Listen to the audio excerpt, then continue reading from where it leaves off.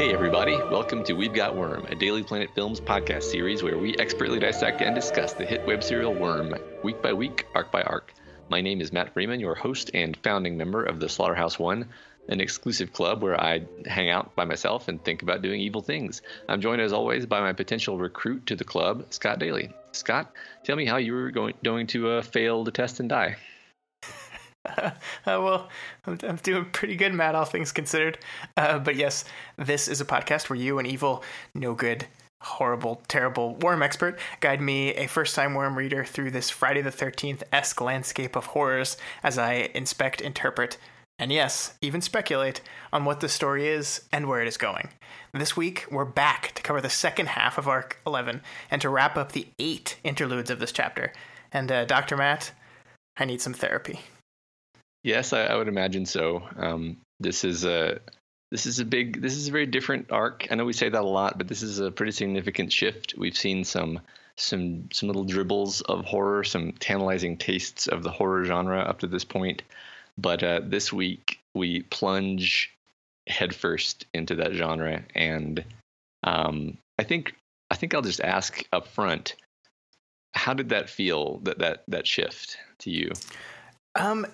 I think it felt depressing, but I think it worked really well. I really loved these 8 chapters, and I think the reason I love them is because Wildbow handles tonal shifts really well. He is very good at establishing a tone within the very first few sentences of any particular chapter. So, there's a tonal shift into these interludes, but there's also a tonal shift between each one of them, because I think each one of them is tackling a different kind of horror. And so he has to set and reset tone constantly, and I think it works so well. I loved this.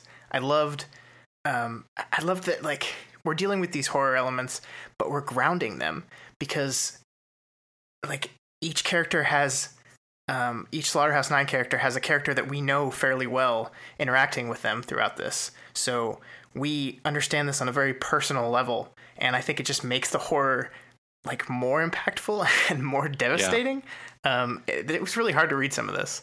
Yeah, I think you just now drawn my attention to the fact that it also sort of ramps up where the last chapter is the one with the most macabre things happening in it, and I feel like that works because you build up to that over the course of the previous ones, and it wouldn't necessarily go so well if you just cut right from Taylor doing something to Bonesaw being Bonesaw. I think if you look at the 8 chapters as a whole, you're absolutely right. Everything that happens is kind of prepping you for how much this final chapter lands and how difficult it is. And I left this arc in a funk. We had a 3-day weekend. It was a Friday afternoon when I finished this. I was heading out of work to my amazing 3-day weekend, and I was bummed out for hours. It was really tough to read, and I think that just speaks to the effectiveness of the writing. Yeah, no, that's. I'm laughing, but really, I'm laughing with the joy of effective writing, if that makes sense. Right. Anytime something actually works, I'm like, yes, this is what art is all about. Absolutely. Yeah, and I know you're a fan of horror, so I was waiting to see when we got to this point. How you'd react to it, and it sounds like you liked it. Yeah, and I think we're gonna touch on this a little bit later, but the type of horror that I really like is horror as metaphor. All my favorite of the recent horror films that have come out, Get Out, Babadook, It Follows, have all been horror films that have leaned heavily on the metaphor, where it's just they're talking about another subject but using horror as a way to do that. And I think that's what many of these chapters do very effectively, and I just it furthers my appreciation for it even more. Yeah, it's kind of taking the metaphor that the powers are often standing for, and then it's leaning on the horrific aspect of that. Yeah, absolutely. Yeah. All right. Well, let's get to discussing the comments from last week, because I think there was actually a lot of really interesting stuff that came out of that conversation. Yeah, absolutely. So first, as usual, Wildbow dropped by to offer his insights on the writing process for these chapters.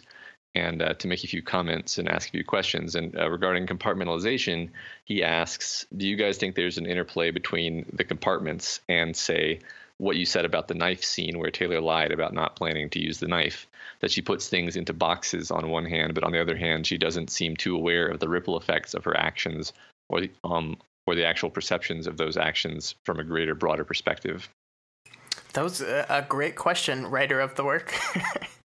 No, I liked this a lot. I like this question a lot, and that's kind of why I wanted to talk about it with you, because I do think that the way that she can't perceive consequences like ties in directly to her compartmentalization, because I think she puts these things in a box and then she like ships the box across the world and doesn't think about it.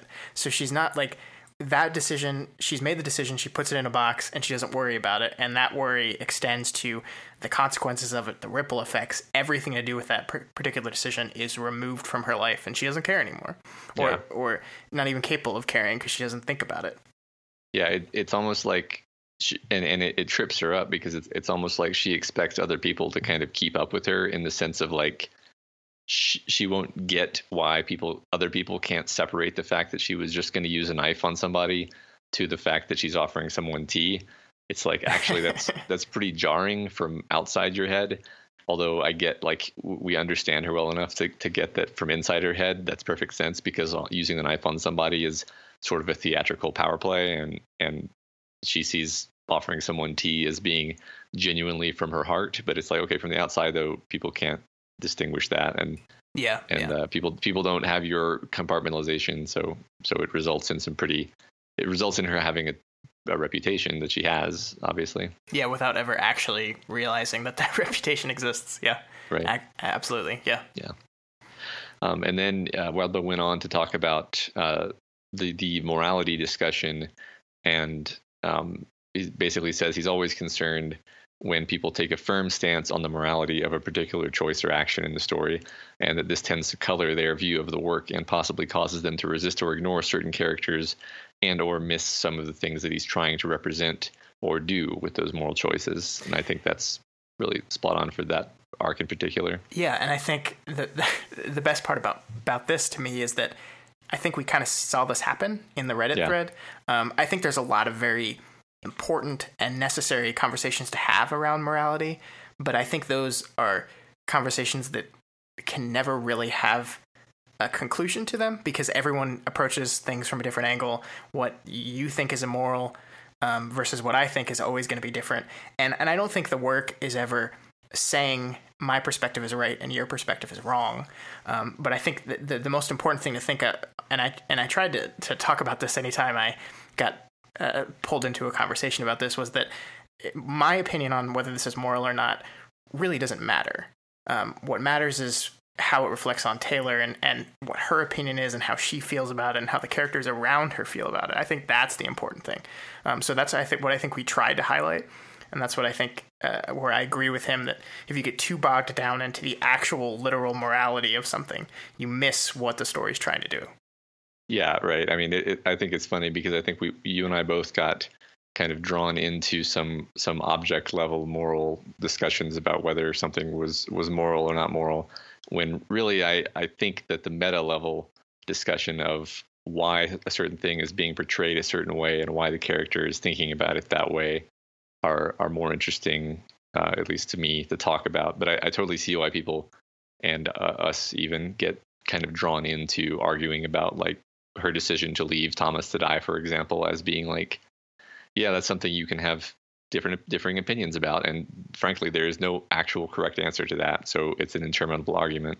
But again, I think the important part is that if you put yourself as, I think this was a morally correct decision and I don't even understand why the character herself had the reaction to it that she did, I think if you take that stance and are so firm in that stance that you're unwilling to see what the work is trying to do, I think you're doing a disservice to yourself, because I think we're definitely supposed to see this as an important moment in Taylor's development as a human being, in that she perceived this as wrong and did it anyway, and I think that's the important part. Now, we can have a whole separate conversation on was that moral or not, and we kind of did, but I don't think that's the important part for the story at hand. Yeah, and I guess that's something for us to keep in mind going forward. Right. Just in case there are any morally ambiguous situations coming up in the rest of the story. I don't think there are. It's all pretty cut and dry from here, Scott. Oh yeah, of course, yeah. But yeah. Cool. Yeah, so as always, we recommend you go check out Wildbow's full comment in the Reddit thread because it's filled with lots of fun information for fans, including a little vignette where he kind of riffs on a different way that he could have gone or a different addition he could have made to one of the scenes from last arc, which I was absolutely tickled by. That was so cool to see, yeah. It's like live writing. Right, yeah. And we also wanted to plug Wildbow's new blog post on how to be successful at web serials or even just at long-term online projects, which applies to us actually, and we either agreed with or thought it was helpful in general. Yeah, I think this hit actually at a really good time for us too, because we had a long weekend. I took most of the weekend kind of completely off. I didn't do any prep for this or any and my other various projects, but so coming into this week, I was kind of like, should we push a day?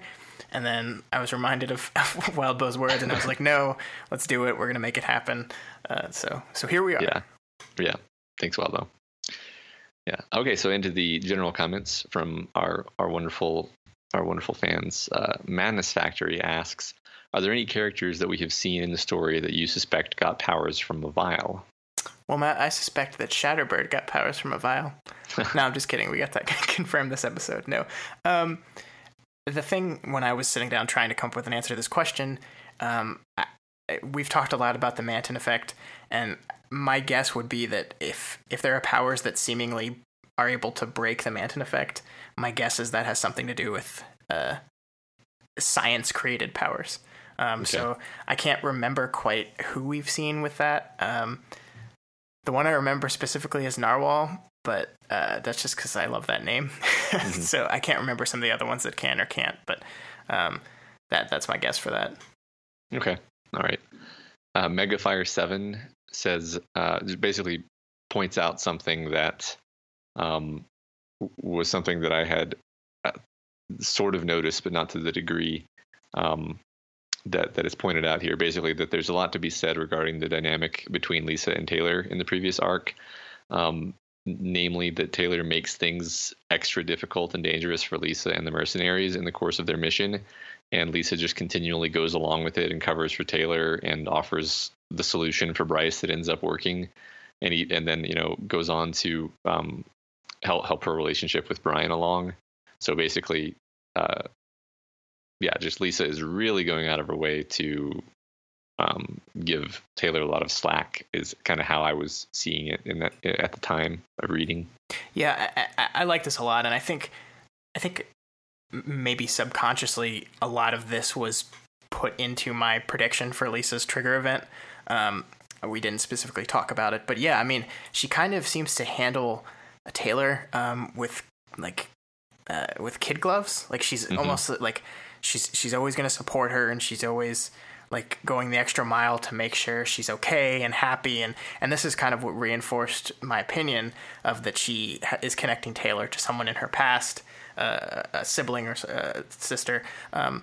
And I don't know. I like this a lot. And I think it kind of helped reinforce why I was ready to make that bold prediction of mine that I have a good feeling about, but I have no idea. But yeah, I mean, we do see that a lot. We do see her go along with kind of whatever Taylor wants to do. It's okay, we're going to do it, no matter how crazy it is. Yeah, that's one of those things that like your brain kind of notices, but you realize only when you read it, verbatim that like, oh, that's what's going on. Yeah. Yep. So yeah, last week we had talked about the idea that that Taylor kind of puts people in a box as either being a bully or a victim. And Olive had a comment that I thought was great, and you agreed, Scott, that basically here's the comment. I don't think Charlotte flipped from victim to bully in Taylor's mind. She changed from innocent to useless bystander, a collaborator, complicit, not actively malevolent, just someone who allows bad things to happen. And then a bit later says, this is why Taylor hates herself so much over Dinah. She's letting bad things happen. Imagine if Taylor had kidnapped Dinah for herself. I doubt she'd be as horrified. And that's great, because I think it is probably closer to something like a trichotomy than a dichotomy here, where she even seems to come down harder in a different way on these people who she perceives as the complicit bystanders. Yeah, I think you're right, because I think Mr. Gladly falls under that third category as well. So that supports that, and I loved that comment, because I think Olive's kind of right. I think if Taylor had been the one to come up with the idea to kidnap Dinah and had kidnapped her herself, she would have found a way to rationalize it into a point that it doesn't bother her as much. The fact that she's the one letting these things happen is really the part that bothers her the most. That's a very perceptive comment on the nature of Taylor. So I like that a lot. Yeah, me too.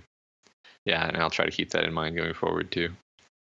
All right, Scott, let's move into the beat by beat discussion of the second part of Arc 11. It's time to get scary. So we open with our first look inside Rachel's head. She's running through her territory with her pack of dogs, and she thinks to herself about how all she needs is her dogs, and how she's actively trying to drive away the human helpers that have been supplied by Coil, because when all the humans are gone, she can finally just be herself. Yeah, Matt, I love being in Rachel's head. I love this so much. I love how we see her deal with her minions. Like, she treats them like they're animals. Like, she's like testing them and waiting for, like, giving orders and then waiting to see them misbehave, and then she's going to punish them for it. I mean, that's literally how you train a dog.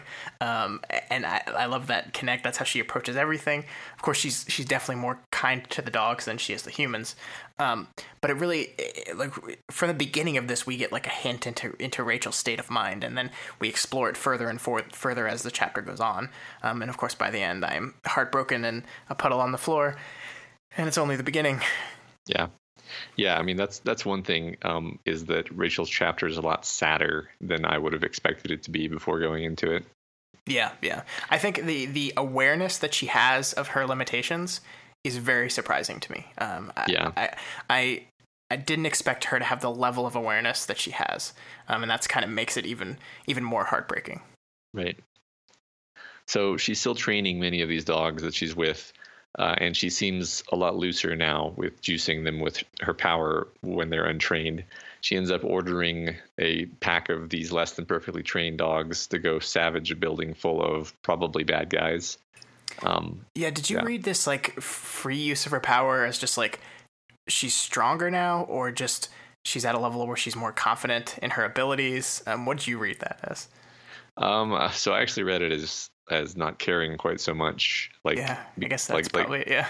There's no one around to put her in check, and she's been told, like, pacify this territory, and she's like, oh, great. And like, now she just has carte blanche, and she can, like, you know, if her dogs hurt someone in the past, she would have to run and hide, but now she can actually rely on other people coming to help her if her dogs hurt someone. So yeah. Which is so while this is all, you know, she's riding the dogs around, she's kind of having a great time, but she's thinking about how nobody can possibly experience the kind of joy and belonging that she experiences when she's with her dogs, but she catches herself wondering why her human teammates are happier than her. Yeah, and this is that level of self-awareness that I'm talking about, that she fully knows that these people are seemingly happier, and she's kind of on the outside looking in. And that was very surprising for me. I didn't expect that from her. Yeah. And then at this point, this actually leads her into having what I think we can safely call a flashback, because she's thinking about how she was completely neglected by her mom as a small child, almost to the point of being a feral child, and then ends up going between a couple of foster homes due to her violent tendencies, and ending up with a really hard and strict disciplinarian foster mother. Yeah, who kind of treats her like an animal, right? I mean, she kind of treats her like a dog, and I think this is there's a lot of animal metaphors surrounding this entire chapter, who Rachel is, and we're going to talk about that more with Siberian. But I love this. It's of course heartbreaking, but like it's like she never had a chance, you know, like she never had a chance to be a normal human being, power or no power. Yeah. I mean, talking about characters who who you're kind of made to dislike to a certain degree. I mean, I guess we like Rachel, but our first impression of her was highly negative. Yeah. In the story, and now we've been shown what a raw deal she got. Yeah. Yeah. So at this point in the flashback, Rachel finds a stray Rollo, who she keeps hidden in the backyard of the foster home and feeds with scraps of her own food. And eventually she has to unchain him. And at that point he takes off and ends up falling in the pool. And then the foster mother tries to drown the dog. And Matt, Rachel yes. If the dog had died, I would have closed my browser and walked out the door. I would not have been able to handle it. I think we already knew probably that the dog wasn't going to die. I can't remember, but I don't remember. But that was tough to read. Yeah. Well, don't worry, Scott. Several people died instead, so it's fine. Well, they're not dogs. It's okay as long as they're not dogs. No, I know. You gotta have a few arcs between dog deaths. So Rachel triggers out of desperation to save the dog, and he obviously becomes monstrous and tears up the foster family because he's untrained and the situation is completely new. And I think we did actually have some sense that this is what happened. Yeah, we did. Yeah, but it's good to see it from her point of view and how like fearful and out of control the situation was. Like, yeah. And the thing that really got to me is like her physical pain just remembering this. Like she leaves the flashback and she's like screaming out loud until basically her throat is tired. And that's like how fresh this trauma is still with her. Like she's living with it almost every day, that just thinking about it causes her physical pain. It's crazy. And as we've mentioned numerous times at this point, her power has gone ahead and made that as permanent as possible a part of her. Right. Yeah, so she ends up having some realization that she's unhappy because humans are pack animals and she has no pack of humans, at least. And then she's even more miserable because of Taylor's betrayal, and then also compounding that because of how she let herself down by kicking Taylor into the containment foam and betraying Taylor. She sees this as like a failure on her part, which really eats at her.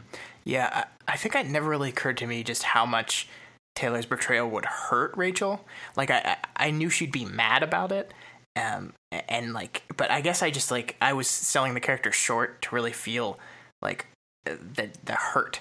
And I guess to continue the whole dog metaphor, Rachel's like this abused puppy. And she's like really quick to anger and really mistrusting of people because of the way she's been treated. And it's like she finally let someone scratch her belly and then like got beat up as a response to it. And she's just her whole world has kind of been destroyed. And I didn't think about that, and I should have. But I'm glad we get to see it. Yeah, that is a really sad metaphor. Thanks, Scott. Welcome to this week's podcast, because it's going to be sad the whole time. Yeah, kicking a puppy is just scratching the surface here.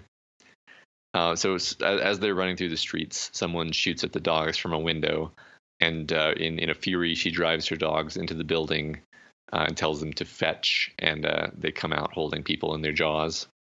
And this is the first time we see her parse a social situation from inside her head, and it's fairly heartbreaking. As we've said, she can't really guess at the guy's motives, and she continually misreads the man as he tries to like apologize and beg for mercy. She sees him as being aggressive and threatening and challenging her, so she has Angelica crush his legs in her mouth. Yeah, and this goes into the self-awareness thing that I didn't expect her to like be so aware that she was misreading people.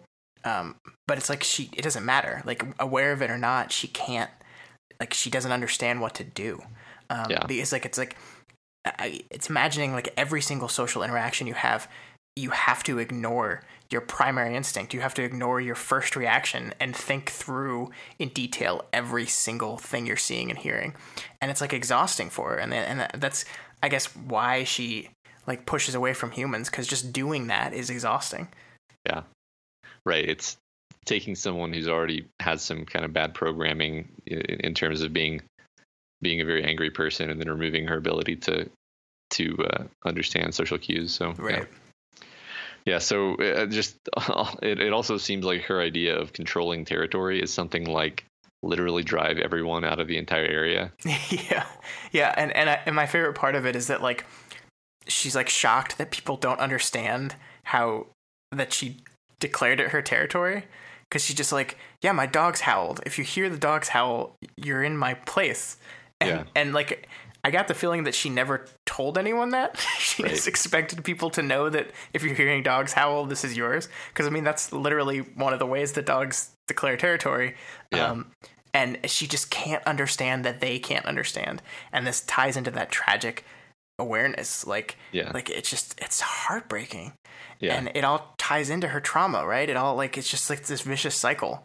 And like it just further alienates her and further removes her from the people that she would need to have any semblance of normality. Yeah. Right. Yeah. Not only did she not have a big, like, Taylor-esque announcement and meeting where she declared it, she just goes around and mauls people. And I mean, it's probably going to work, though, to be fair. You have like roaming packs of dogs at all time. People are probably just going to leave. Yeah. I'm not quite sure if that's what Coyle intended, but no, I don't think so. Yeah. So in the middle of attacking these poor innocent people, Brandish and Glory Girl show up, and Rachel almost immediately has the dogs charge them. And then we have a relatively concise action scene where Brandish, what's interesting to me about all this is that Brandish is pretty strong, and we've seen how strong Glory Girl is, but actually there are only a couple moments even where Rachel seems to be at any risk, because the dogs are so big and there's so many of them now, and they're actually very agile, which is something I kind of forget, that they can kind of jump around almost like monkeys in terms of their agility. So they're like jumping up on things and then jumping down on Glory Girl. Like a full trained pack of these things is really deadly. Right. So it ends up that Glory Girl goes over to pick up the injured man so that they can flee with him, but somebody's standing over him, and Glory Girl flees the instant she sees who it is.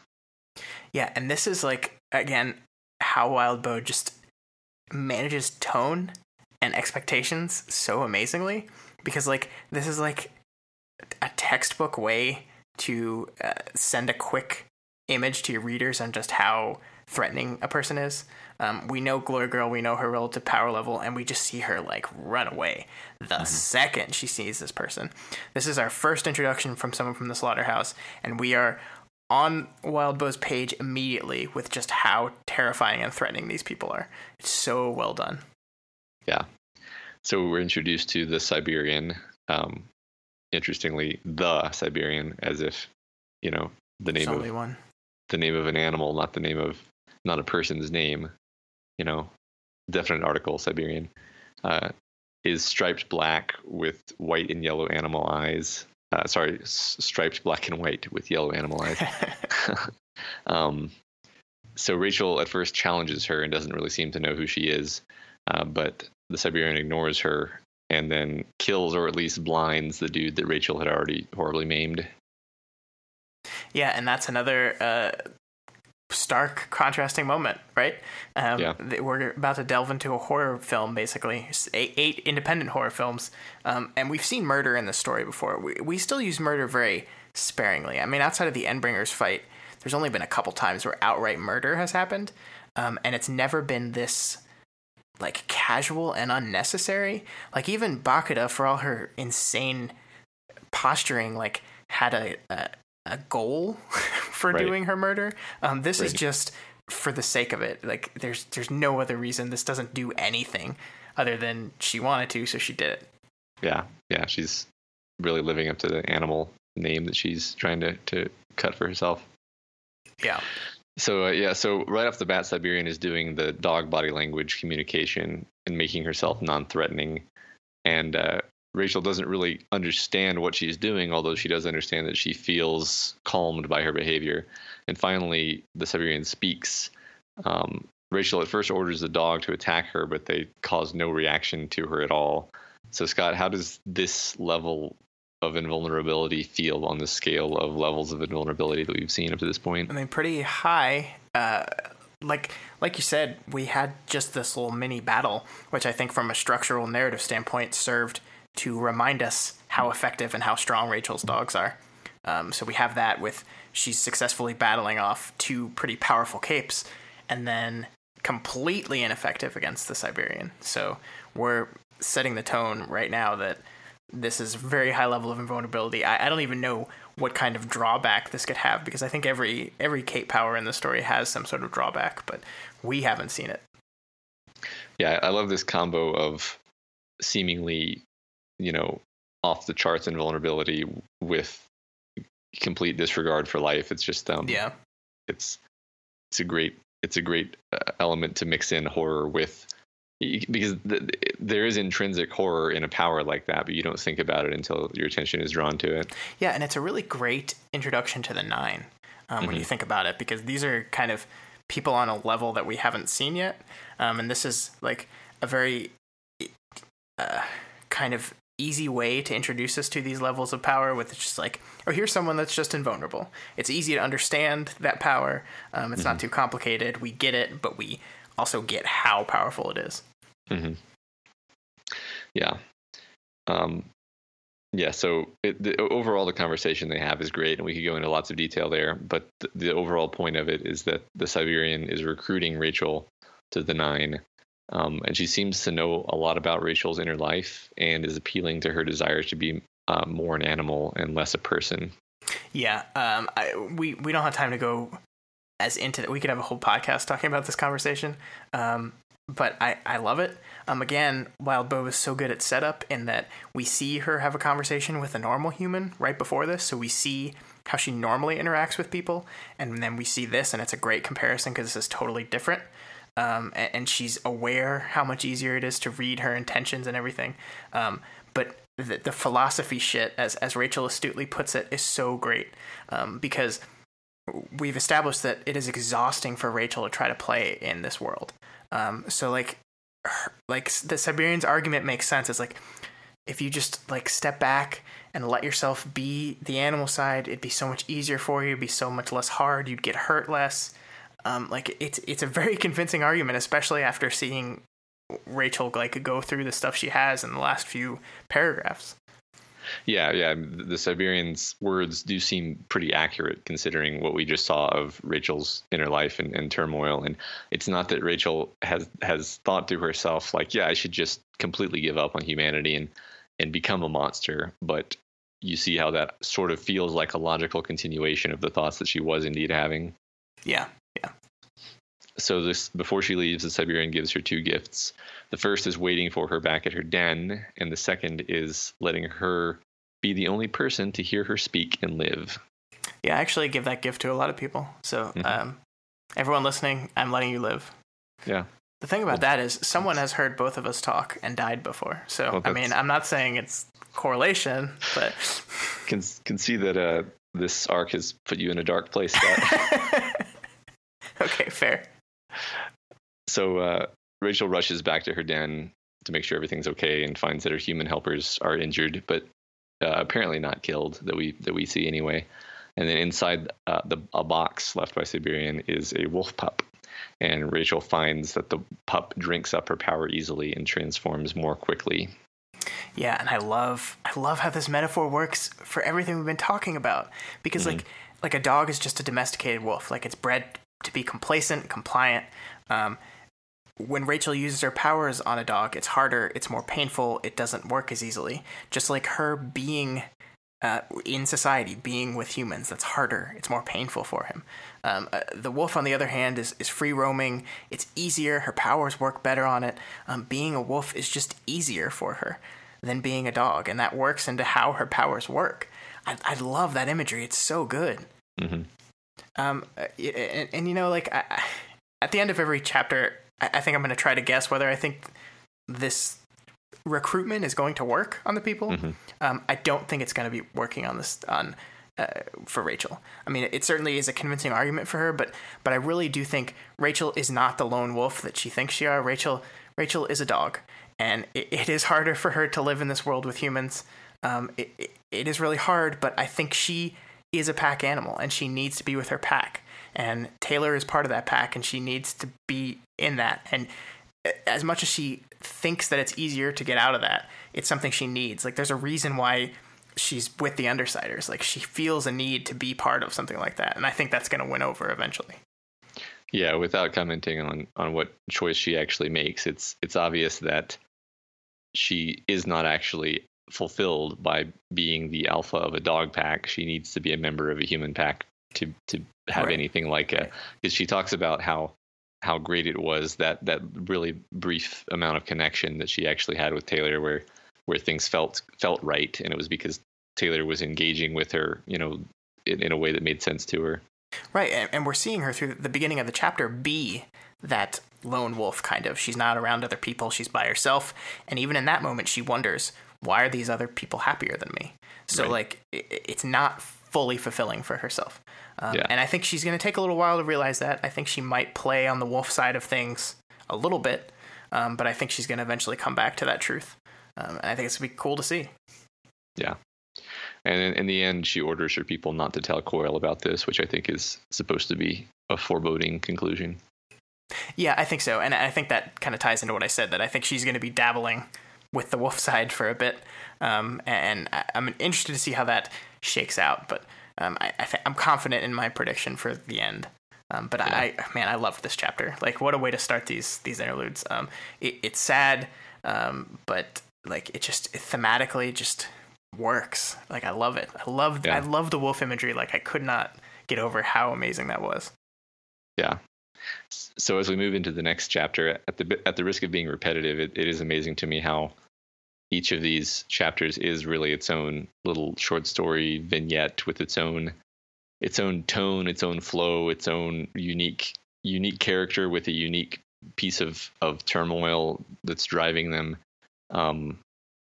They're not all capes. They're not all good guys.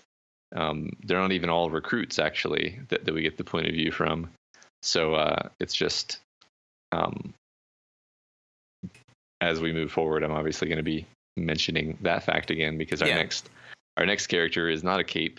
And I refer to this as the suspense chapter, because I think that is the overriding tone for this whole chapter is nail biting suspense. I think the first time I read this, I just like plowed through it because I had to know how it ended up, because it was so intense. Yeah, so you've got, I think me as well. I think you can look at how many tweets I make on a particular chapter as my first read through, how intently I was reading versus stepping back and commenting. Mm-hmm. Yeah, so we've got poor Theo, Kaiser's son, is sitting in terror in front of his TV, and Jack Slash, aka Johnny Depp, is playing with Aster, and he gets tired of that, and he orders Theo to change the baby's diaper, and then moves on to toying with Theo. Yeah, so I saw Pirates 5 this weekend, and I'm glad I did, because it made me hate Johnny Depp even more. So I hate this guy so much. But I really do love how this chapter opens up. I love, like, it starts with him, like, gripping the remote, staring at the TV, and then the reveal that the TV's been off the whole time.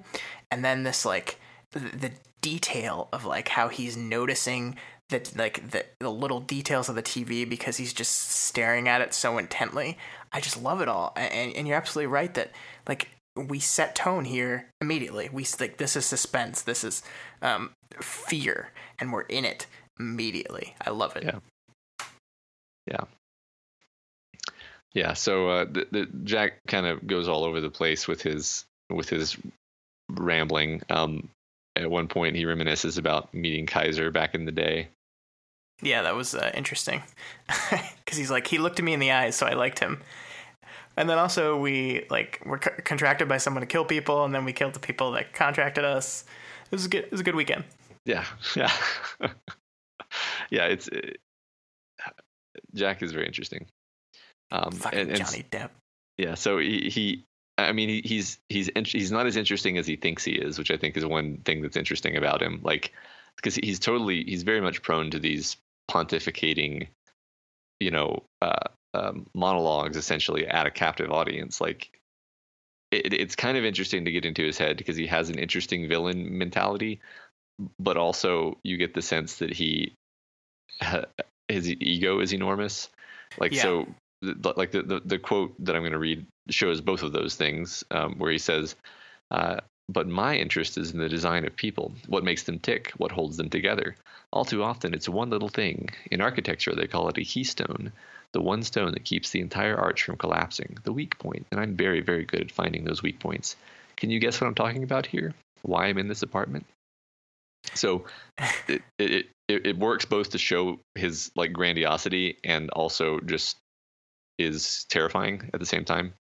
Yeah, but it's also, I think you're absolutely right that it's not as clever and wise as he thinks it is.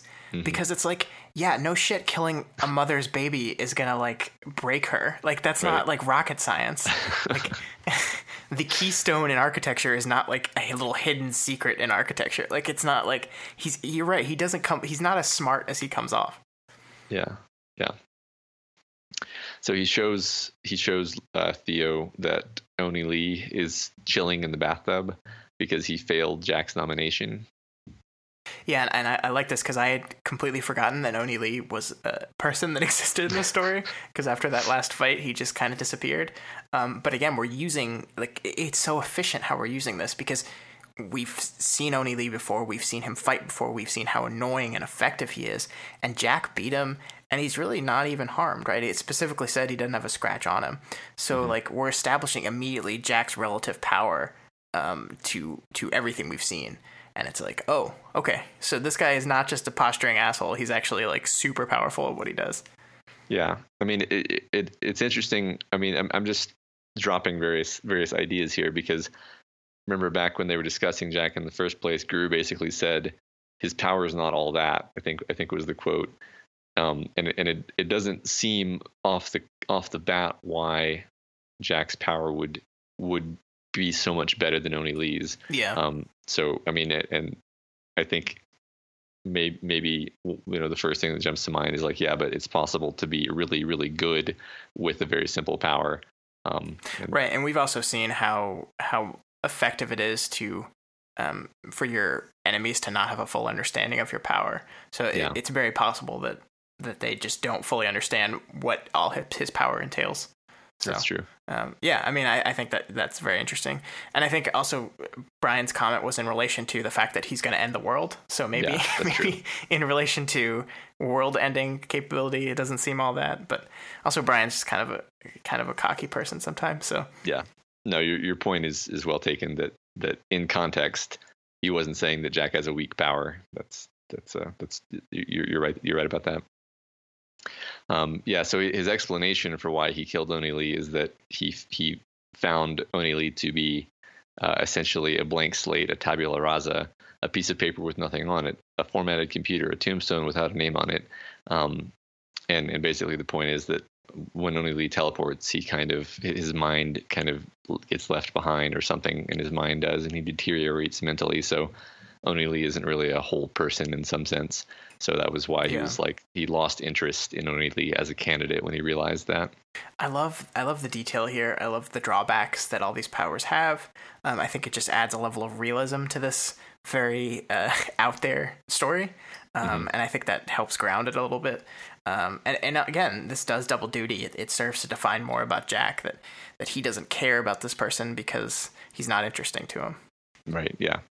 And we'll see. I'm not sure if we can say that Theo is being clever with what he says later, but it certainly does play to that fact about Jack. Yeah. So Jack tells him at this point that the plan is to wait for Purity to come home and then kill Theo and the baby when she walks through the door, which obviously kind of breaks Theo a bit, and he starts crying. And he eventually asks Theo who he wanted to be, and Theo says he wanted to be a superhero, even though he doesn't have any powers yet. And then some of my favorite lines, Jack asks, "And what would you do to people like me then?" And then a bit later, Theo swallowed the lump in his throat. "People like you, I'd kill, sir." I love the "sir" at the end because he's supposed to say "sir" to people. Right. I love this idea. I feel like a broken record sometimes, but like we talk about trauma so much and how people react to trauma, and Theo is coming to trauma from such a different place because you're right. He hasn't had a trigger event. He's not. He's a second generation, so when he will have his trigger event, it'll probably be much minor. I would be kind of surprised it isn't happening like right as we speak, and it might be on some level we just don't know yet. But how he responds to this is so different, like than from what we've seen. And actually, I like learning that he's 15. I thought he was younger than that. I always imagined him like 11 or 12 for some reason. But I think that just plays into like the fact that he's Taylor's age. I think that plays into like how much more grown up Taylor seems because of her powers. And Theo's kind of been relatively sheltered, so he seems younger. I don't know. Yeah. But I just love that he's going through this trauma and he finds his strength in it. And you're right, he might just be posturing to Jack to make him seem more interested in him, so he spares him. I don't think that's going through his head. Yeah, I don't think so. I just really think like he's backed in this corner in this moment of fear and suspense and trauma. He finds strength, and I love that. And I don't think that's something we've necessarily seen as implicitly in this story so far. But I just love it. And of course, Jack now immediately must destroy that because that's right. Horrible. Yeah, and this is one of the very few unpowered POV characters that we've had in the story. But I can't think of many. I think of Danny. I'm sure there are others. I'm really not sure. Actually, maybe there aren't others. I think Danny's it so far. Yeah, and we're seeing this real, like, he's not even mouthing off to Jack. It's just a calm bravery in the face of what he fully expects to be his imminent death. Yeah. And it's really nice to see actually in this story that is so full of horror, basically. Yeah, and it makes you wonder if the act of having powers robs you of this in some way. Because you're right, he is a character who at this point is not a cape. He does not have powers that we know of. So it's interesting that we see this very implicit like bravery and heroism from a person who doesn't even have powers yet. So yeah, I like it a lot. Yeah. So as you said, this manages to pique Jack's curiosity enough that Jack changes his mind about killing everyone, and he says he wants to play a different game now. He's going to give Theo 2 years to somehow get powers and then train them up, and then at the end of 2 years, either Theo has to come and kill Jack, or Jack will kill 1,000 people, ending with Theo himself. Yeah, and this is why there are no just pure heroes in this world, because shit like this. I hope Theo really becomes a badass superhero. Like, I want that for him so much. But like this level of like mental manipulation, it just feels like it might be just too much for this poor kid to take. Like, this is like a Saving Private Ryan level of burden you're shouldering on a 15-year-old kid that you just like were about to kill. And I really wouldn't blame Theo if he spends the entirety of these next 2 years like in a constant state of worry and fear and self-doubt, and like this immense amount of pressure that's just been put on this kid's shoulders. I can't imagine it. Yeah, right. It's like Jack's certainly going to succeed in messing him up regardless of what happens. Right. So as Jack leaves, he grabs Oni Lee, who he refers to as a treat for a teammate, which I love because at this point we might assume he means the Siberian, but later we see which teammate it is that he actually gives Oni Lee to, and that teammate does something useful with him. It's funny that I read that was for Siberian as well, maybe just because that was the only other one I'd seen at this point. But yeah, the actual use for him is more horrifying than I would have ever come up with on my own. Yeah. So they run into Purity in the hallways on the way out, but Jack is able to escape because he points out that she's weakened by the low sunlight, and that he knows that she's weakened. And Theo also kind of tells her to he kind of waves her off, and he tells her to train Theo. I wonder, and I'm just thinking of this now, I wonder if this is like a hint towards an additional power that Jack has that maybe expands him beyond the level of Brian's casual dismissal of his power, because it is very interesting that he has this idea of Purity's power in detail and where that comes from. And I know you can't answer that at all, but does this conflict with what we understood Purity's power was before? Am I not understand? Because I thought like her power was like emotional kind of based, like she thought of her kid to fly and like summoned happy thoughts, and like summoned and like bad thoughts seemed to power her in a different way. I thought that's what that was, but Maybe that wasn't just the full story. Yeah, I don't know. I don't know if I have any like sense of the canonical answer to this. I think maybe she either needs or it's better if she has some kind of emotional impetus to activate her power.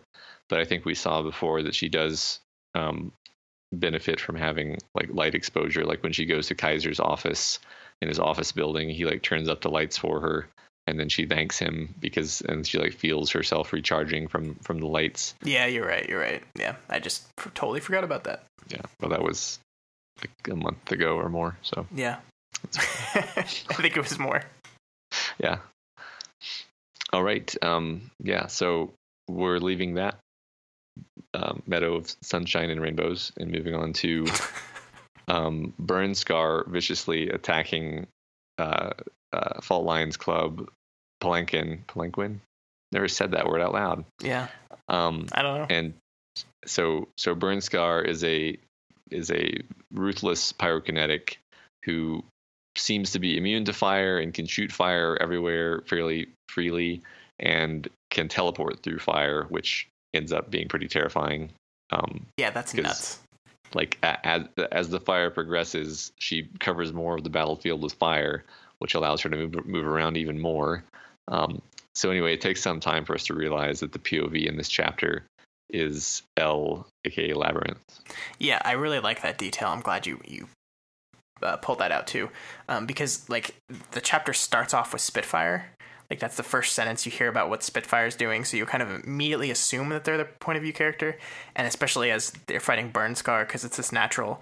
Okay, they're two fire-based capes that are facing off against each other, and then it's that slow shift to realize that it's L, and I think that fits like with her state of mind, and it works into her state of mind because things are a little bit more abstract here. There's a little bit more broad and less clear, and that really fits into her state of mind, and I think that's a really cool way of doing it.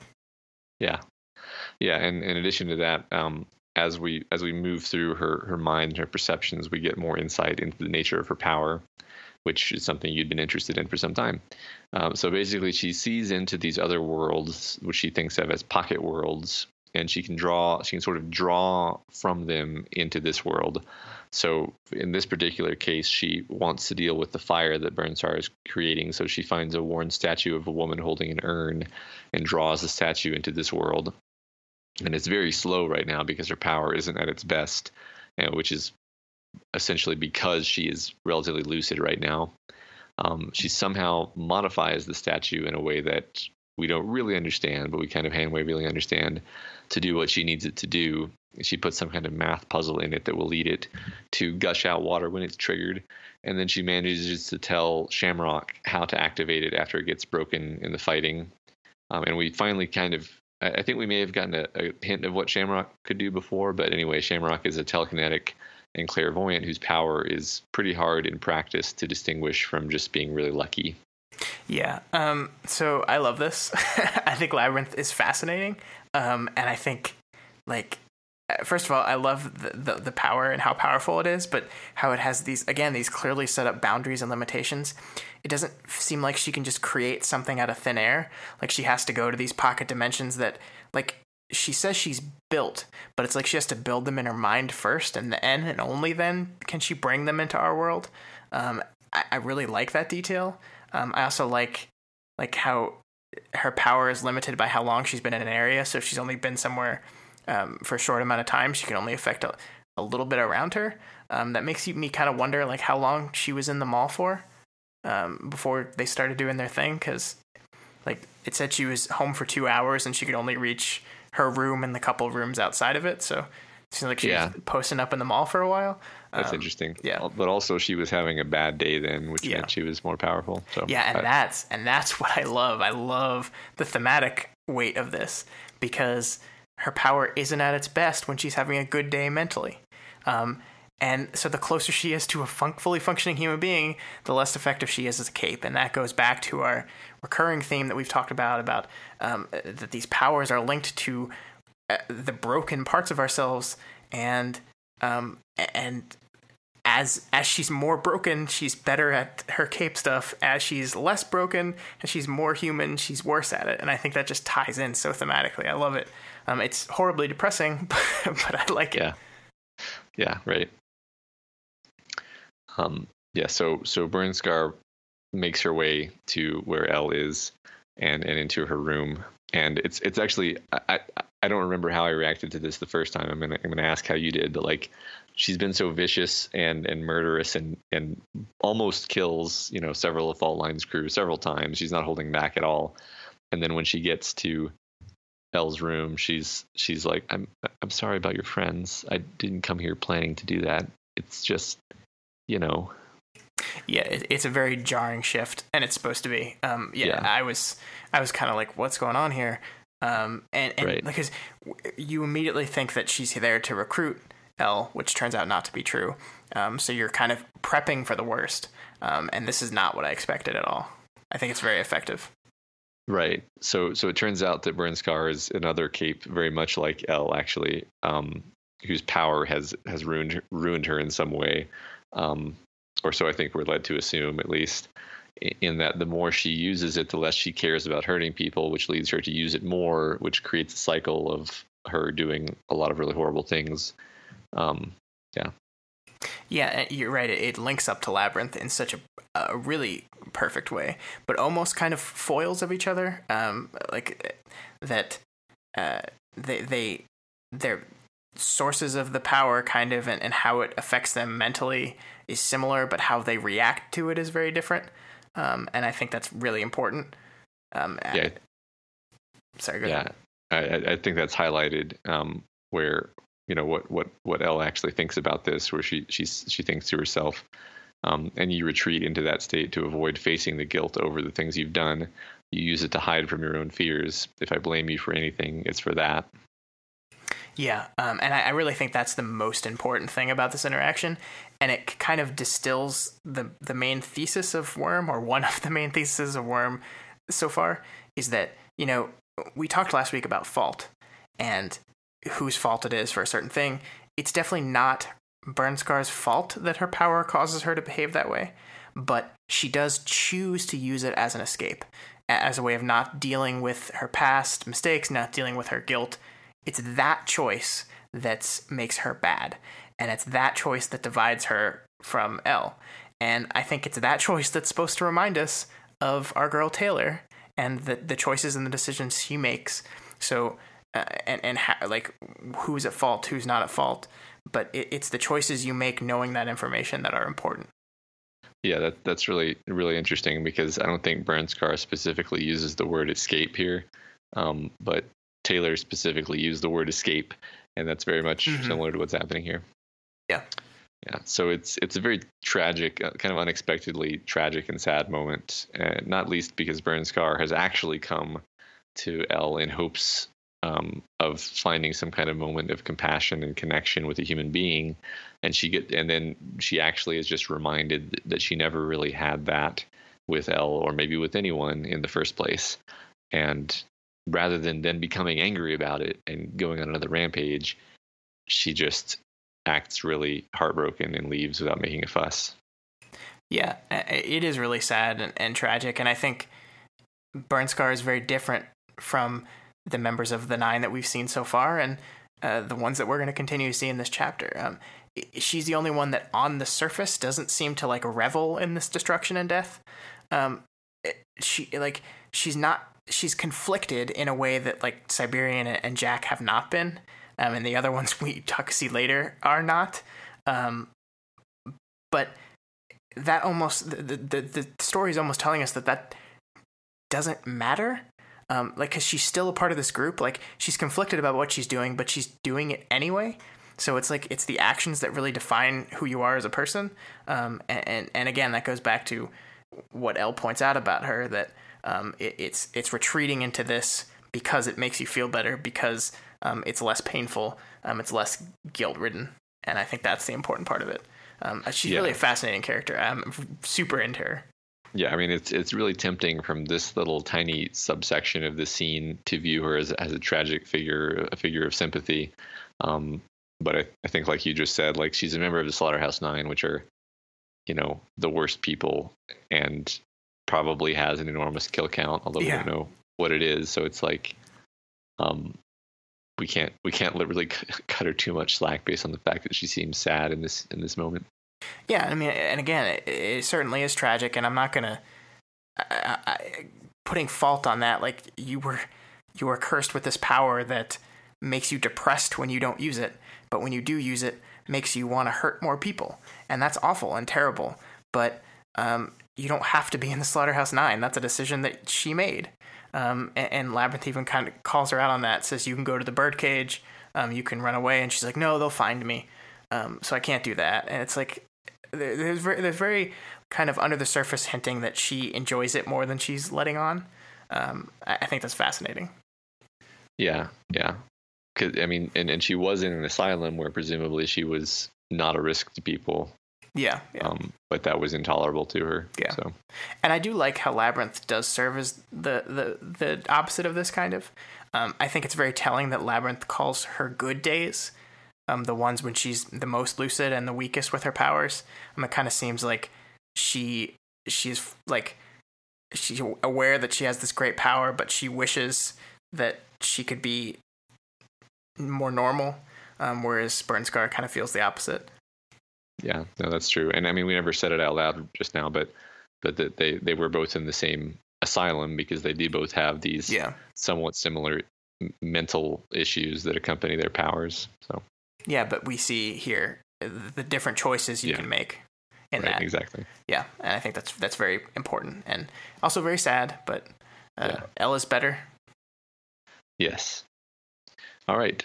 So we'll move from there to our next pairing, where our good friend Colin is sitting at his computer and he hears a tapping. Yeah, I mean, this is classic like horror imagery here. Like someone hanging out by themselves and they hear this subtle tapping, and then the thing comes out of the vent. Like this is, out of all the ones we've seen so far, this is the one that most embraces the horror aspect of it. Which of course means it's like my favorite so far because I love the body horror in this. Yeah, the description of Mannequin's body is something I kind of want to study for how unnerving it is, in the sense that it gives you of this like unnatural creature. So all Coil spelled similar. All Colin has is the pocket knife sized model of his nano knife, which is pretty much a pretty dinky weapon in this situation. And Mannequin is generally just like a living weapon, and then he just kind of toys with Colin for a while, taking advantage of his superior strength, durability, weapons, and inhuman flexibility to just run circles around him. Yeah, and I love how Wildbow writes this. I really do, because there's moments that are just like so specifically weird and like otherworldly, and just like how he moves, and it's just like skin crawling, and then like you attach the fact that he's like silent and he has no eyes and he has no mouth, and it's just like it's so visceral and you can just see it. Like if Worm ever gets made into any kind of visual medium, and I hope it does one day, I can see this already, and I just loved it. Yeah. So Dragon is actually talking to Colin on the through his computer system as this is all happening, and also kind of amplifying how dire things seem. And we get the flavor, the background that Mannequin, formerly Alan Graham, that's how I'm going to say it, was a tinker specializing in biospheres and efficiency, basically solving world hunger was among his projects, until the Simurgh killed his family and he went mad. And now his prey of choice is tinkers who, like his former self, tried to make the world better. And Scott, this is also why we can't have nice things. Yeah, nice things are not allowed in this world. That's correct. I love how it is kind of on the nose, and Dragon specifically mentions it, but that he literally sealed himself off from the world.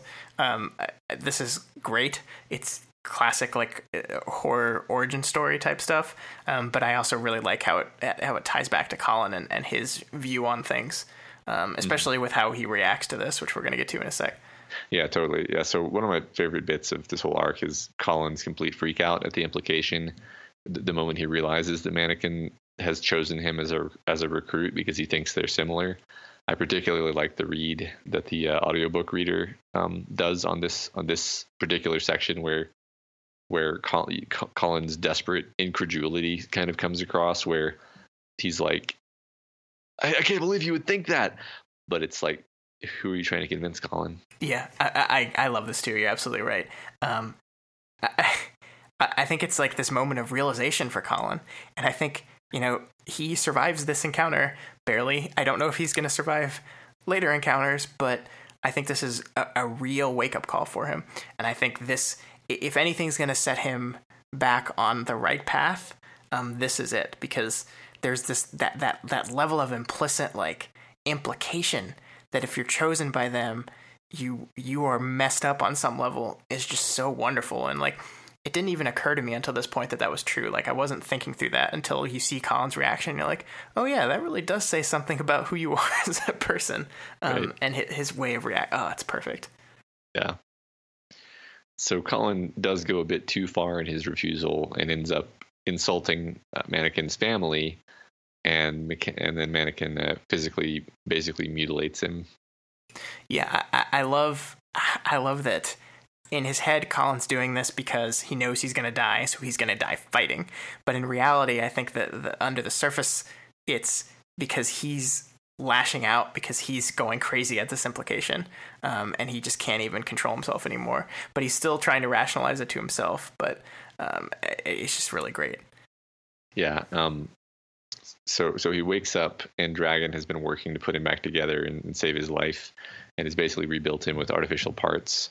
And she intends to keep working on him and eventually maybe give him a working eye and make him even more of a cyborg, which they kind of talk about it. And you realize at that point that maybe Mannequin slicing him up wasn't just out of anger at him talking smack about his dead family, but may have been a strategic choice to literally make Colin more like him, physically.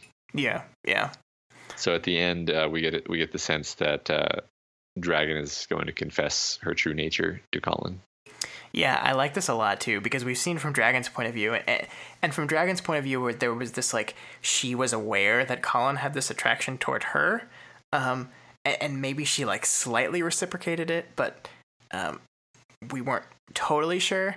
And here we see Dragon lose her shit over Colin almost dying. Right. She screams, "I need you."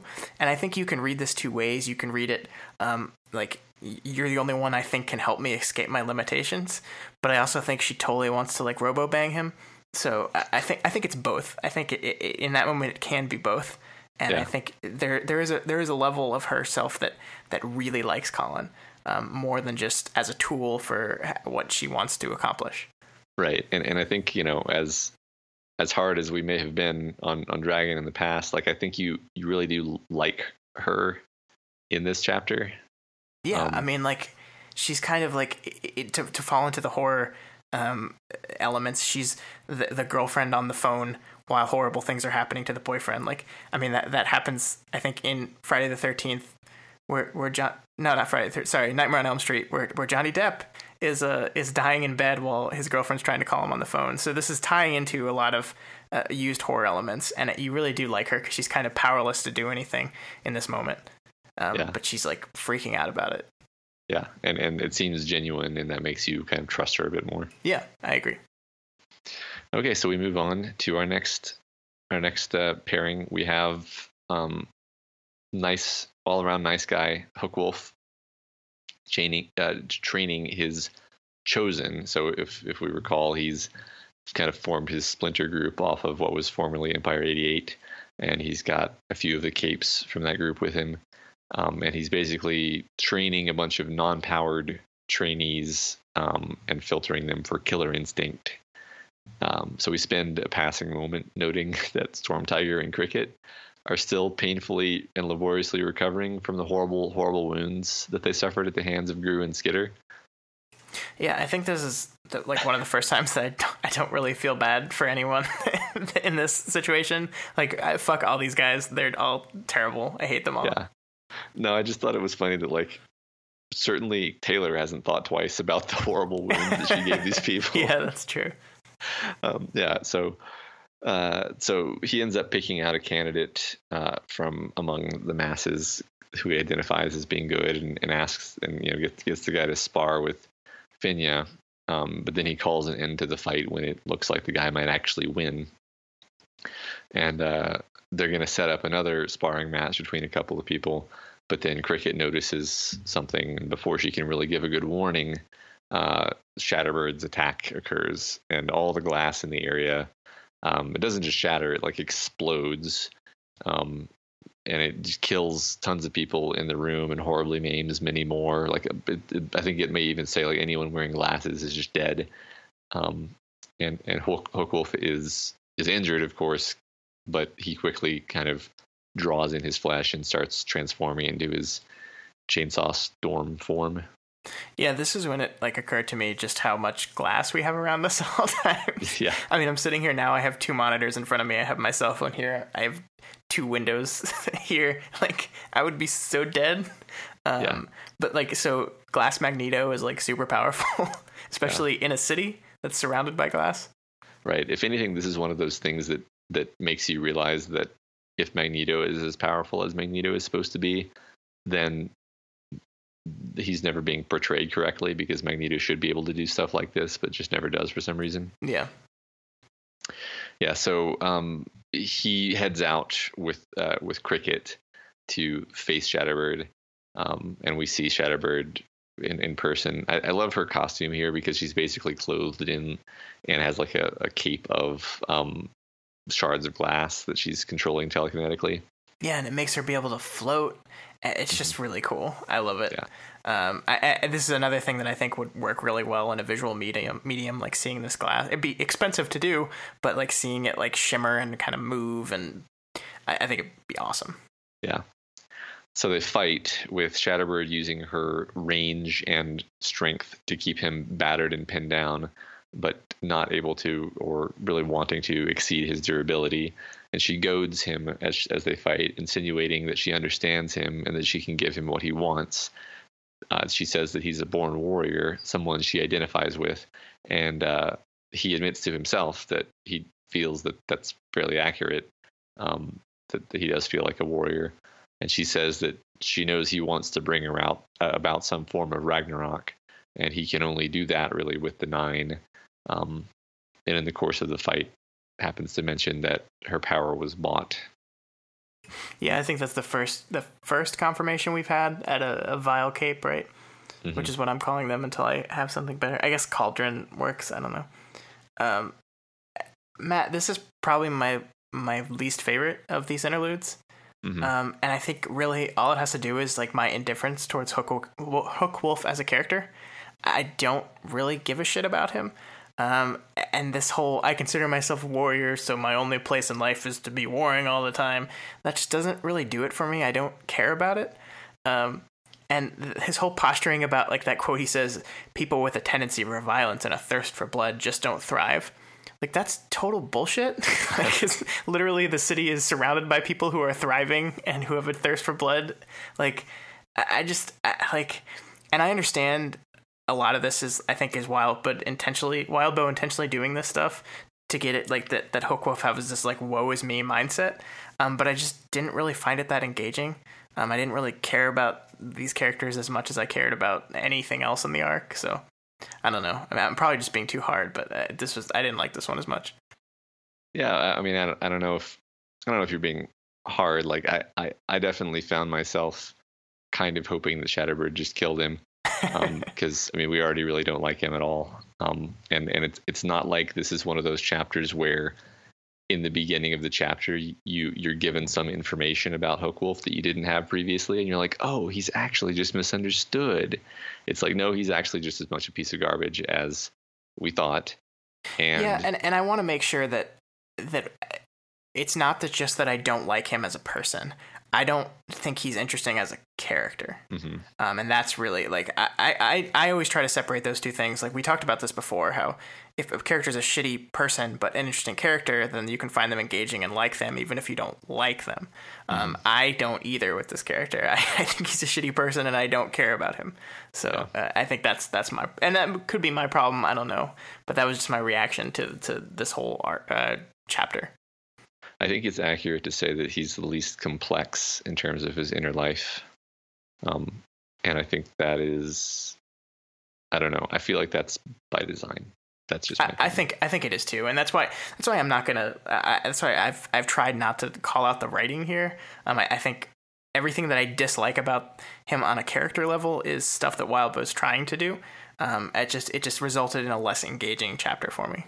Yeah, that's fine. I mean, I essentially agree. You know, I think Shatterbird is more interesting than Hookwolf here. Absolutely, that was the saving grace of the chapter for me. Is I was really interested in her, and I'm assuming we're going to get to see more of her, because they're going to have to fight them all. But I think she's really cool. Yeah. So anyway, Cricket kind of can cancel out her power, but not really, and then Shatterbird uses a little bit of strategy to slash Cricket's throat when she's not paying attention, and then Storm Tiger knocks her out of the sky with his wind. And lets Hookwolf get close enough to step on her with his blade claw foot, but she still doesn't really seem cowed, which I think is interesting. Like he's clearly injured her badly, and she's just continuing to, agitate. It's almost as if she's crazy. Yeah, almost as if she's complete psycho member of the Nine. So she leaves, or he kind of lets her leave actually. And he decides he's going to go through with the Nine's test, but then he'll betray them later, which is... I mean, can you search back and remember if you bought this the first time you read it? Because I don't buy it. I don't think he's going to betray anyone. I think out of any of the characters we've seen thus far, he's the most likely to end up actually joining the Nine, but I doubt the betrayal is going to happen. I feel like maybe one reason why you found him uninteresting is that I think he is just pretty stupid. Like... He's a stupid person who got a really strong like breaker / brute power that most like almost no one can really take on one-on-one, and it's given him a disproportionate level of power and influence, and that's why he's in charge of this gang.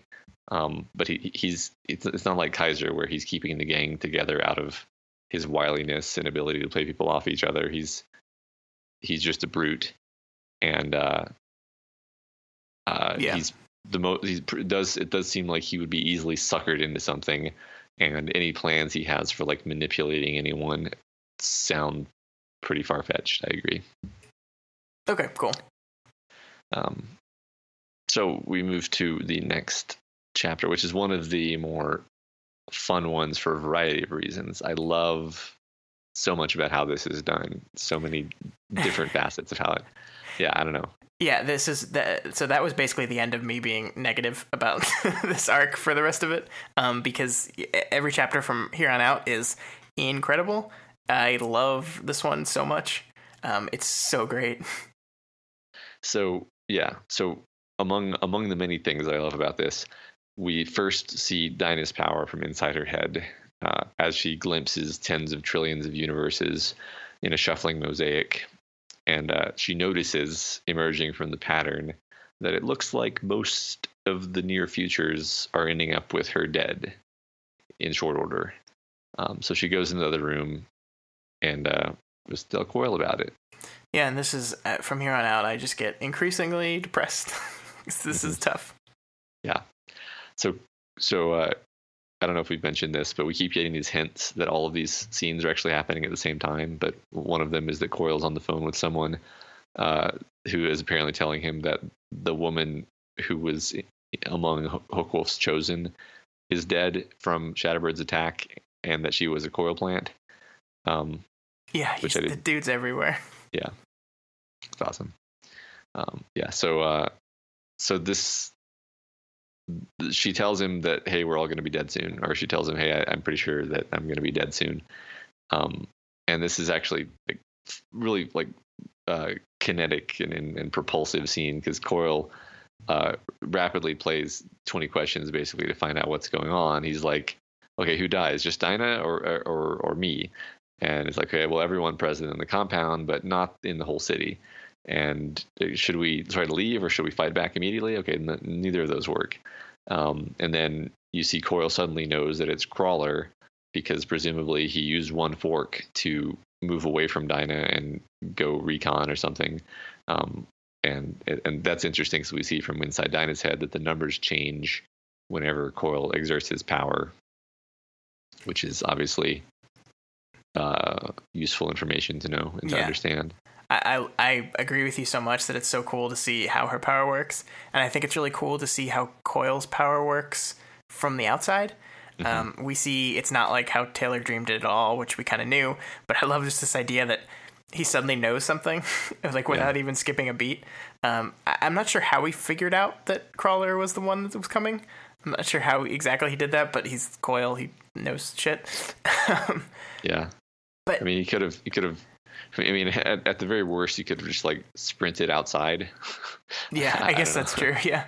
The weirdest part for me with this is that like, if the stuff that was happening to Dinah throughout this chapter wasn't so like horrifying, there's almost this like funny tone to it, and like how he interacts with her and how like he cuts her off kind of as because she always explains things out to the largest decimal point, and he always kind of just cuts her off.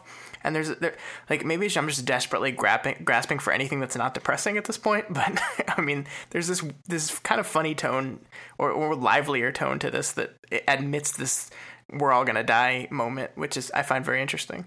Yeah, no, I actually agree that there's this macabre humor.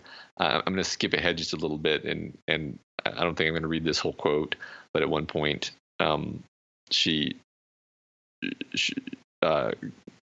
Coil says, like, okay, what happens if we give him Noelle?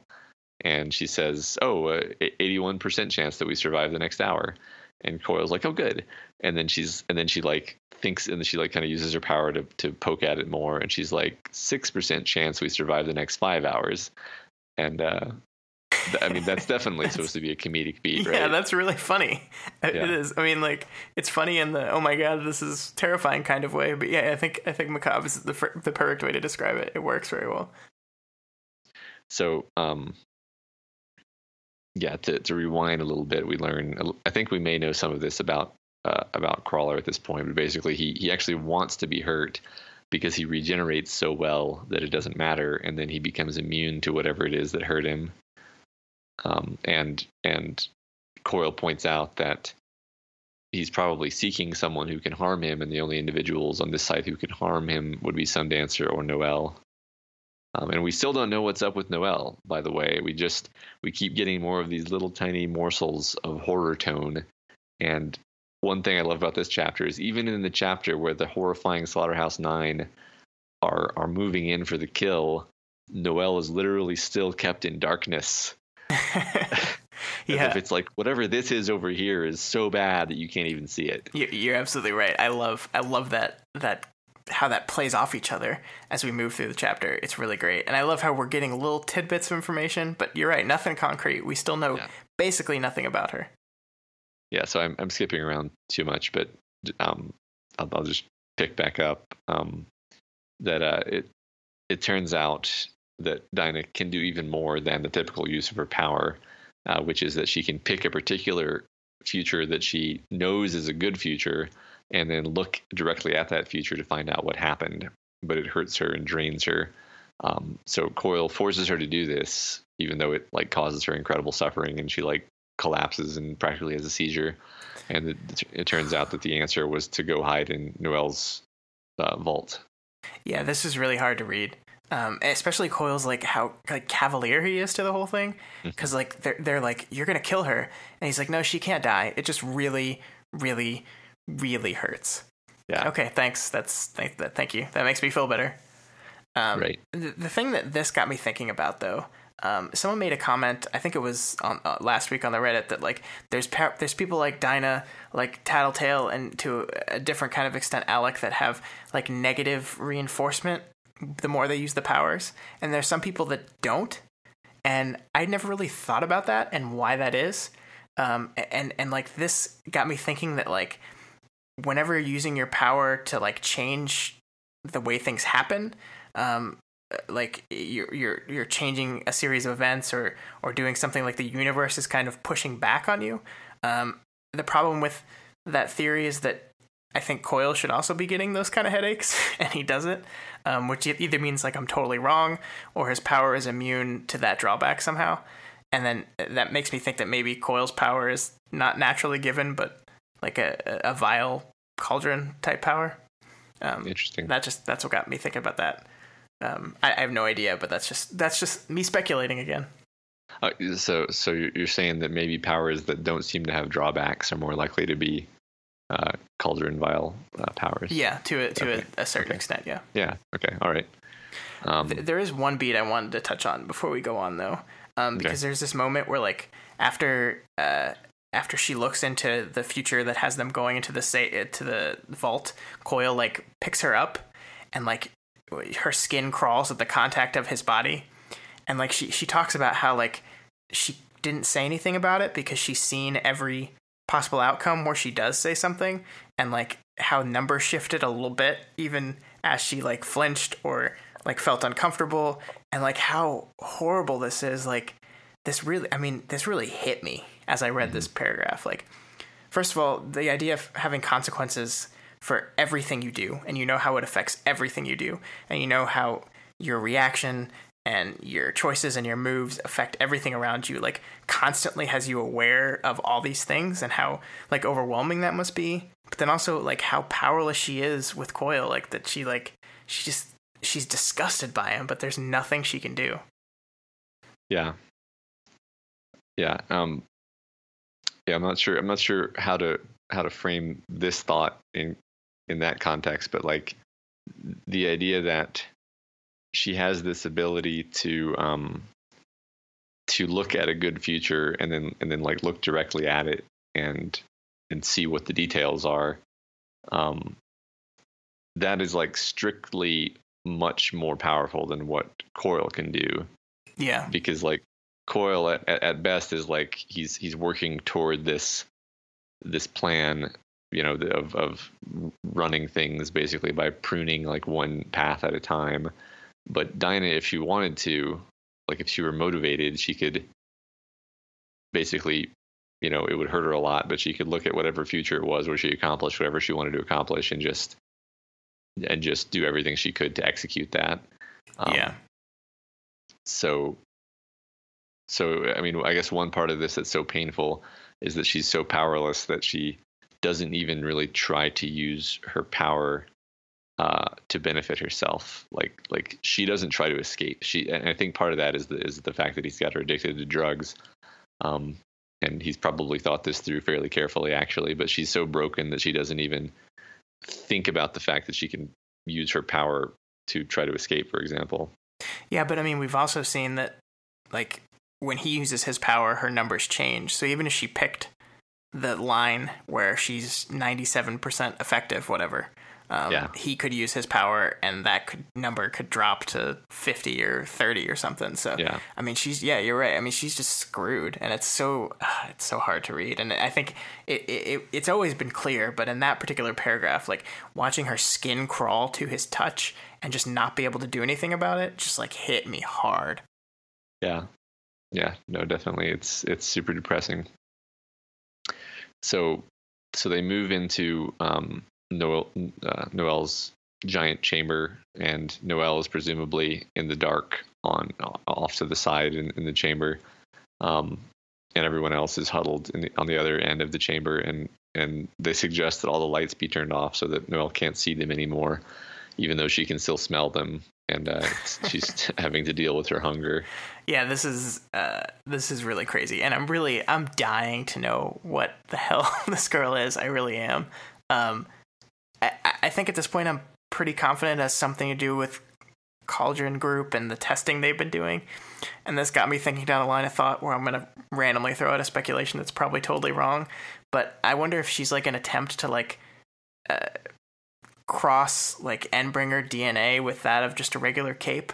Like that would explain why Leviathan's so drawn to her and why she's so powerful and seemingly unstoppable, but in a new and interesting kind of way.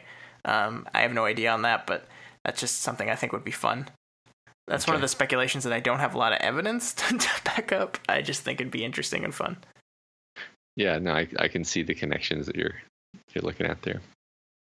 So we get a little bit from Sundancer, who her characterization has been sprinkled fairly evenly over a lot of the story actually, but she's apologizing to Dinah for how she's being treated, and obviously feels really bad about it and feels some measure of responsibility because she's obviously working for Coil, but she justifies herself on the grounds that there's some kind of promise that the travelers have made to each other, and that also they're kind of all that the others have, and she can't go against them even if she feels really bad about it.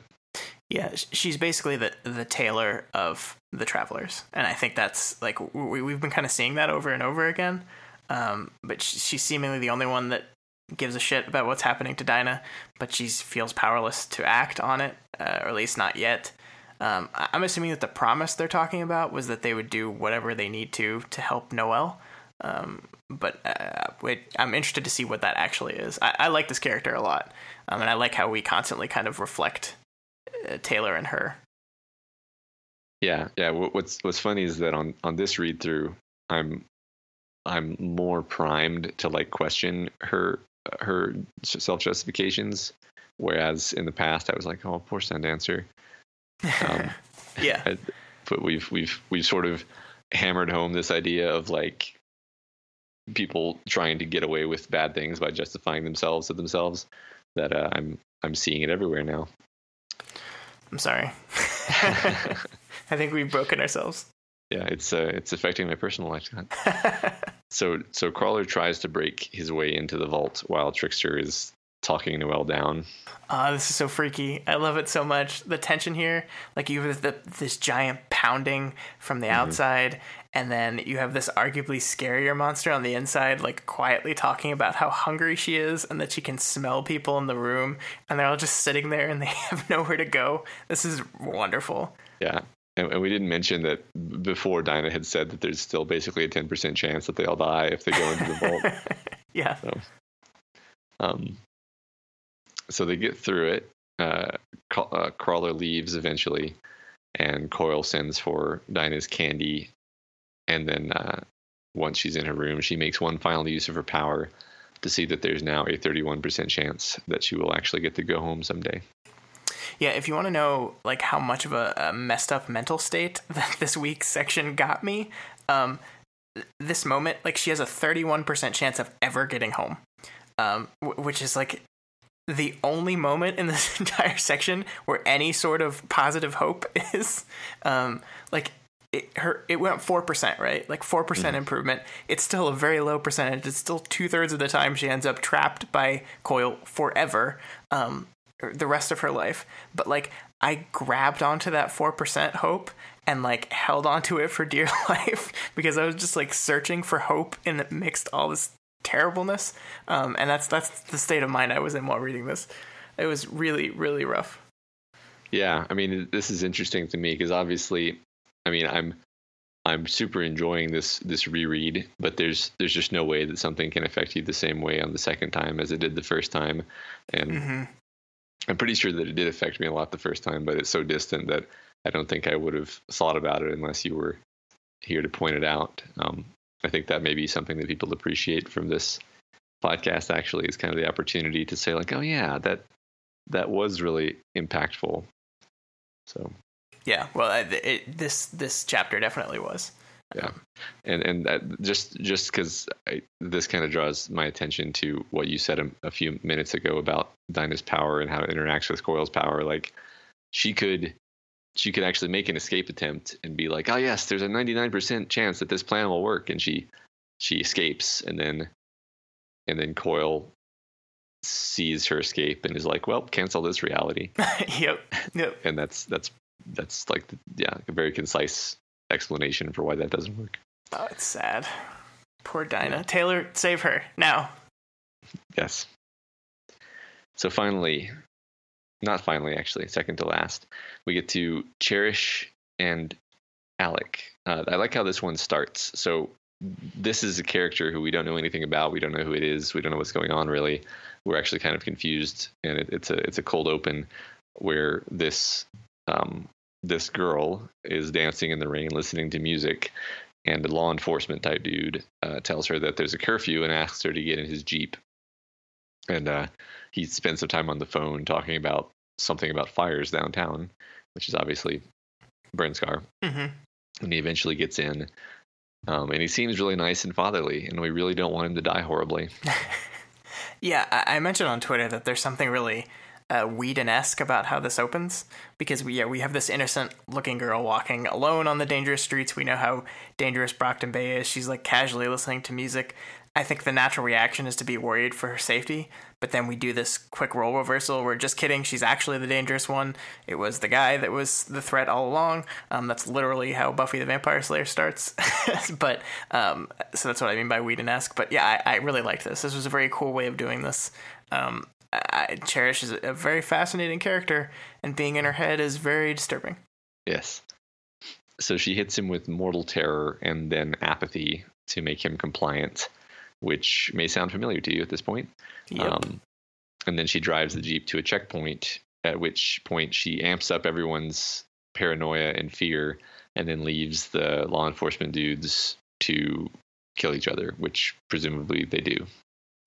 Yeah, emotional manipulation, man. Like, we keep harping on like how powerful this is, and I like there's this, again, Wildbow sets stuff up so well, because this is basically a showcase for how effective this power is. We see what she can easily do with these guards, and we see how creepy and terrible it is. And I really like that detail that she reads emotions as, like, she sees it as music, because it just kind of makes it even more creepier, that, like, it's like makes her, like, sing or like she reacts to it as if it's musical, to people's fear and terror, and all the it creeps me out. Yeah, it's very inhuman. And I mean, we're going to see a bit of this in a second, but it kind of reminds you a bit of how when your power has to do with controlling people's bodies and or minds and or emotions, it kind of makes you become detached, which is something we see from the whole Vasiliev, is that it? Vasily? I don't remember how to say it. Family, anyway, the Heartbreaker family. Yeah. You know, the thing that, like, part of me wishes Gallant hadn't have died so early, because, like, he's the only other character outside this family that we know, like, deals in emotion, and he was a good guy, and I would have liked to have seen how the good emotional manipulation versus the bad kind of played off each other, and how you use this ability to affect people's emotions for good versus how these people use it terribly. I would like to see more of that. So that's a shame that we lost him so early, but maybe there's another good emotional person. Yeah, I mean, it sounds like a risky thing, because it's one of those things where it's a power that does not lend itself well to being a superhero, almost, because people will get creeped out by it.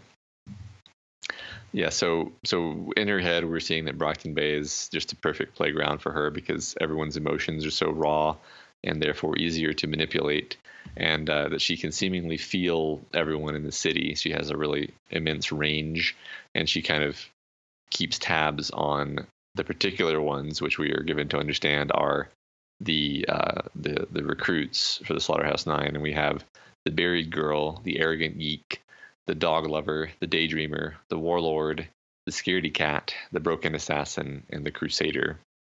Ding, ding, ding, ding, ding, Scott. Let's play Pick Who Is What. Okay. I think I'm going to probably need your help on some of these, because some of them are easy. So I think the buried girl is Noelle, because she's literally underground. The arrogant geek, I think, is Armsmaster. I think that fits. Yeah. Dog lover is very clearly Rachel.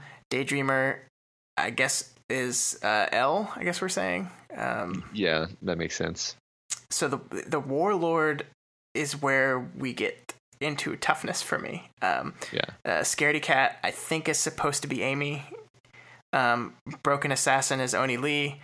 So it's warlord and crusader that I'm not Chiron, because one of them's Alec and one of them's Hookwolf, and I can't remember where we landed when we were discussing this before. Yeah, I mean, I think that it's totally fair to have your own idea of it. I think where I came down was I was like, I think Alec is the warlord because he's an overlord. Like, Lord is practically his name, and Hookwolf sees himself as a crusader for something, even though what he's a crusader for is abhorrent. I think you could make an argument in the opposite direction, but that's just kind of what feels convincing to me. I think that makes the most sense. If you guys listening have different interpretations of this, we'd love to hear it. I kind of like how that loop's never closed. It's just like a fun little thing you can try to figure out. Like, before I knew who the final person of the arc was, I kind of tried to figure it out from these. I did not get it. But it's really interesting. I like it a lot. Yeah. And I mean, and you can see kind of like this is part of her power, is she's kind of summarizing these people as a whole with this label because she can feel them so well. Yeah, and and like from such a great distance, like across the city, it's like incredible. Yeah. So she arrives at the location of her pick, and she orders the mercs out front to kill themselves, which they do, although it takes a while and is kind of horrible to watch.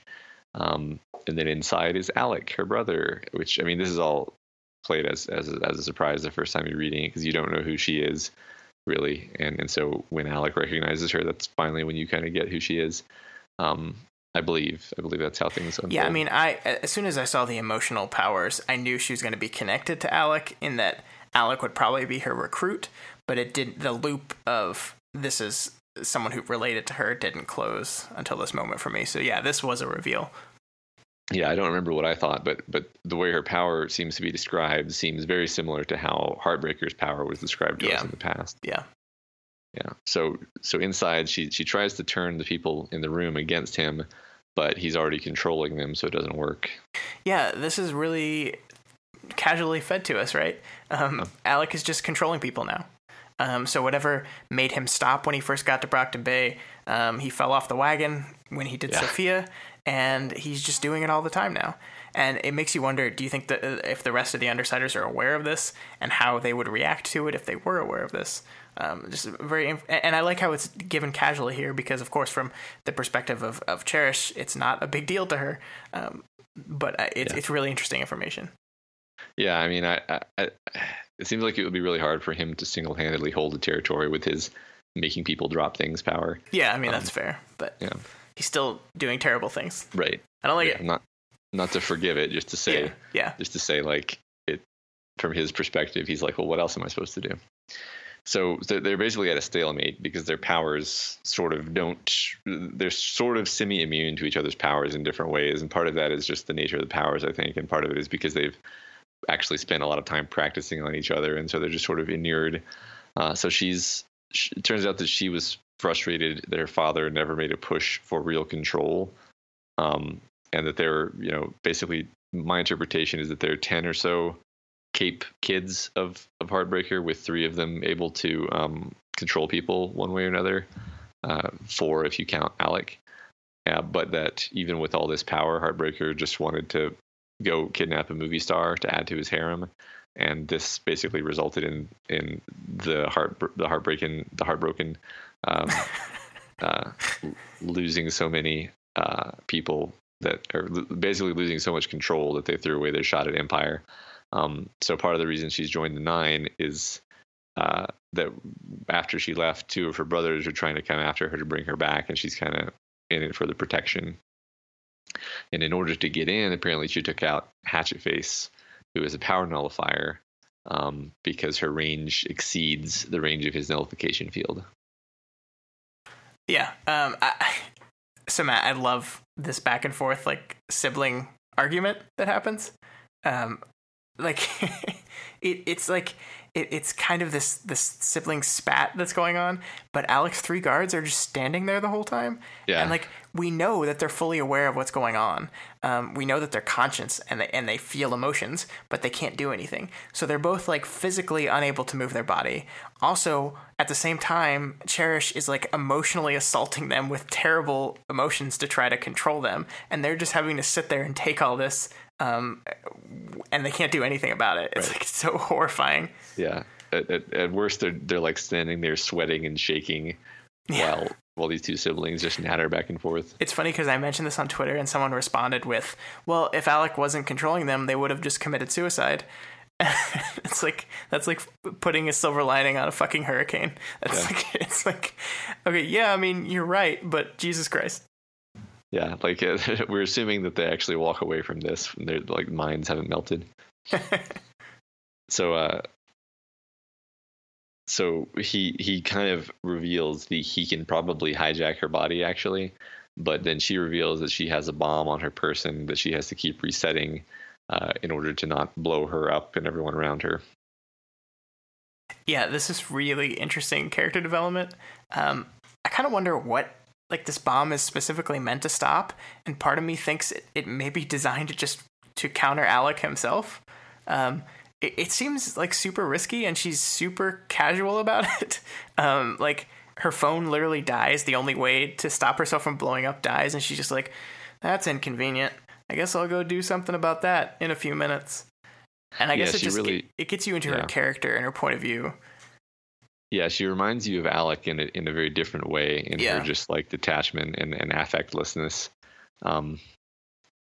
which actually segues nicely into the fact that when she tells Alec that she's nominating him for the 9, and it's for such a petty reason, it's like, well, you left and it made my life worse, so now I'm going to ruin your life, and Alec's reaction is like you can kind of imagine. I don't know. For some reason, I find it very amusing to imagine him being like, "Oh man, you really screwed me over here, sis." And like, actually, for Alec, this is like the equivalent of like screaming and throwing things. Yeah, because like he's actually having an emotional reaction that he's showing, which means he's freaked out. Yeah, it's these two emotionally detached people having an argument. So, like, you're right. You're absolutely right. And it's really good. I like that every single person has their own personal reasons for nominating someone. And only like half of them are because we think this guy would actually make a good spot on our team. It's just mostly to fuck with people. Right. I really like that a lot. I was a little surprised that Alec, like, his reaction to the offer is so like immediate and like, no, I don't want to do this. When I originally predicted that this entire Slaughterhouse 9 was there to recruit him, which I got a little wrong, but I didn't expect him to ever actually join, but I expected like it to be somewhat of a temptation for him, and he doesn't even like take a beat to consider it. And you're right, he's freaked out by the idea of it. So I think I'm just kind of selling Alec short again, that he's not as bad as sometimes he's perceived, and that even he has a line, and this is beyond it. Yeah, I think he fairly explicitly tells us like, sis, you're in over your head here. These people are monsters. Yeah. And he knows that he's not like that. He's not that caliber of creature, or whatever is wrong with him. Or at least that's what he wants to believe, I guess. Yeah. So as she leaves, Cherish thinks about how she's been very, very subtly making the other members of the 9 addicted to her. At least that's how I parse what she's describing, and that soon they'll be wrapped around her finger. Yeah, this is a really super stable group of people that I definitely want to join and hang out with. It's really great.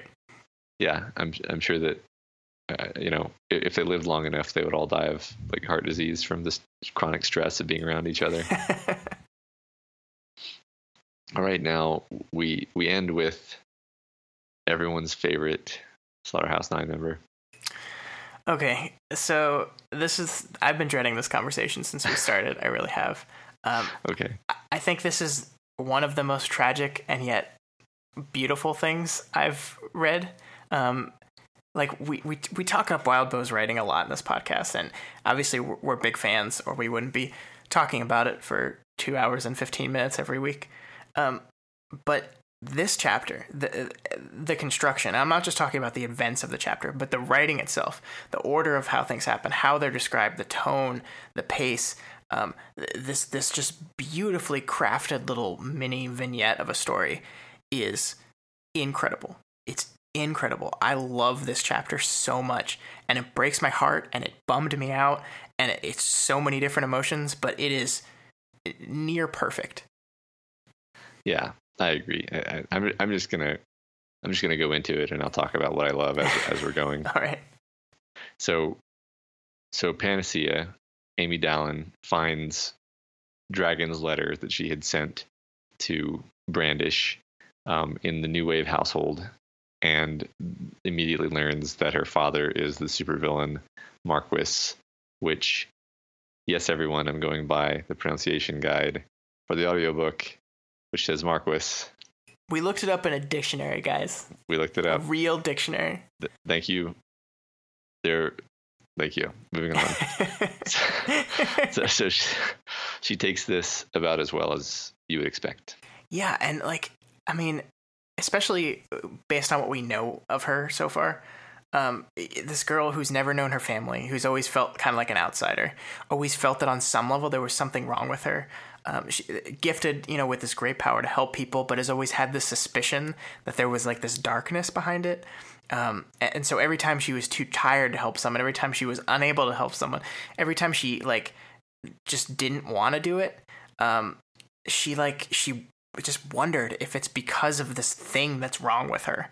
And now she's already at a low point, and she reads this, and it's basically her worst nightmare coming true, all at once. That yes, she is the offspring of a monster, and therefore could be a monster herself. And it's so hard. We start off with a bang like that, and I am already depressed. Yeah, and this is before we even move into how horrible her home life is now. Yeah. Because we're showing Lori Girl and Brandish are leaving to deal with the Howling, which is obviously the first chapter, which is a nice little circle there. And they're leaving her to look after Mark, aka Flashbang. And they're being really cold to her, especially Brandish. Lori Girl is being just more uncomprehending about things. And we don't really realize why at this point. But basically he's injured, he's brain damaged, in a way that makes him kind of lose his physical skills. He can't really control his body very well or do basic things, but he still has his mind. And Panacea can't or won't help him, and it's very gradually doled out to us exactly what's going on with that. But regardless, Amy insists that she shouldn't heal his brain, that it's a line that she shouldn't cross, and they don't understand, and it's kind of tearing the family apart. And we don't really understand either at this point, not quite. Yeah, I agree.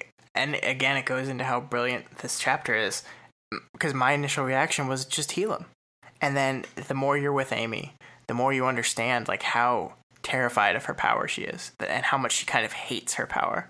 And she can't explain why to anyone else, let alone fully admit it to herself. And the only reason we even kind of get it is because we're inside her brain, and that's it.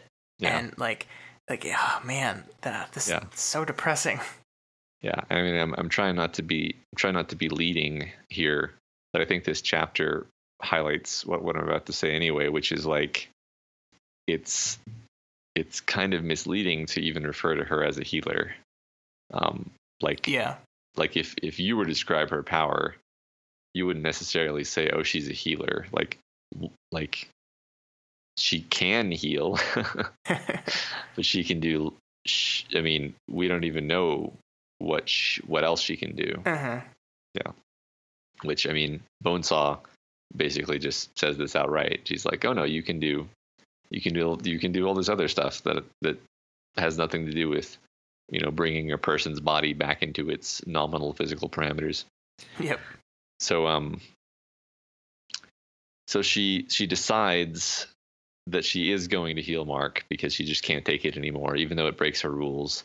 But then immediately afterwards, she's going to just leave the family. She's just going to pack a bag and walk out the door and leave. So having made this decision, knowing she's going to have to work herself up to it, but she's made the decision, she comes back into the room, and there's a girl there looking about 5 years younger than Amy, who we have to consider she's 16 or something. And Mark knows who this is, and there's this extremely sad image of him struggling to stand, but he can't. Yeah, and we start off the chapter in just kind of this standard character drama where we're dealing with Panacea and her internal conflict. But then with this moment, it morphs into full-on horror, and that's kind of where we are for the rest of the chapter. And this is really where I thought the horror metaphor really landed the most. And I love it. I love it so much. I love how Bonesaw relates to Amy. I love how her pushing her to reveal stuff about herself presents this metaphor to us throughout the chapter. It's just so well done. Like I'm just going to be gushing about this chapter throughout it all because it's just so well done. It's so well executed. Yeah, that's okay with me.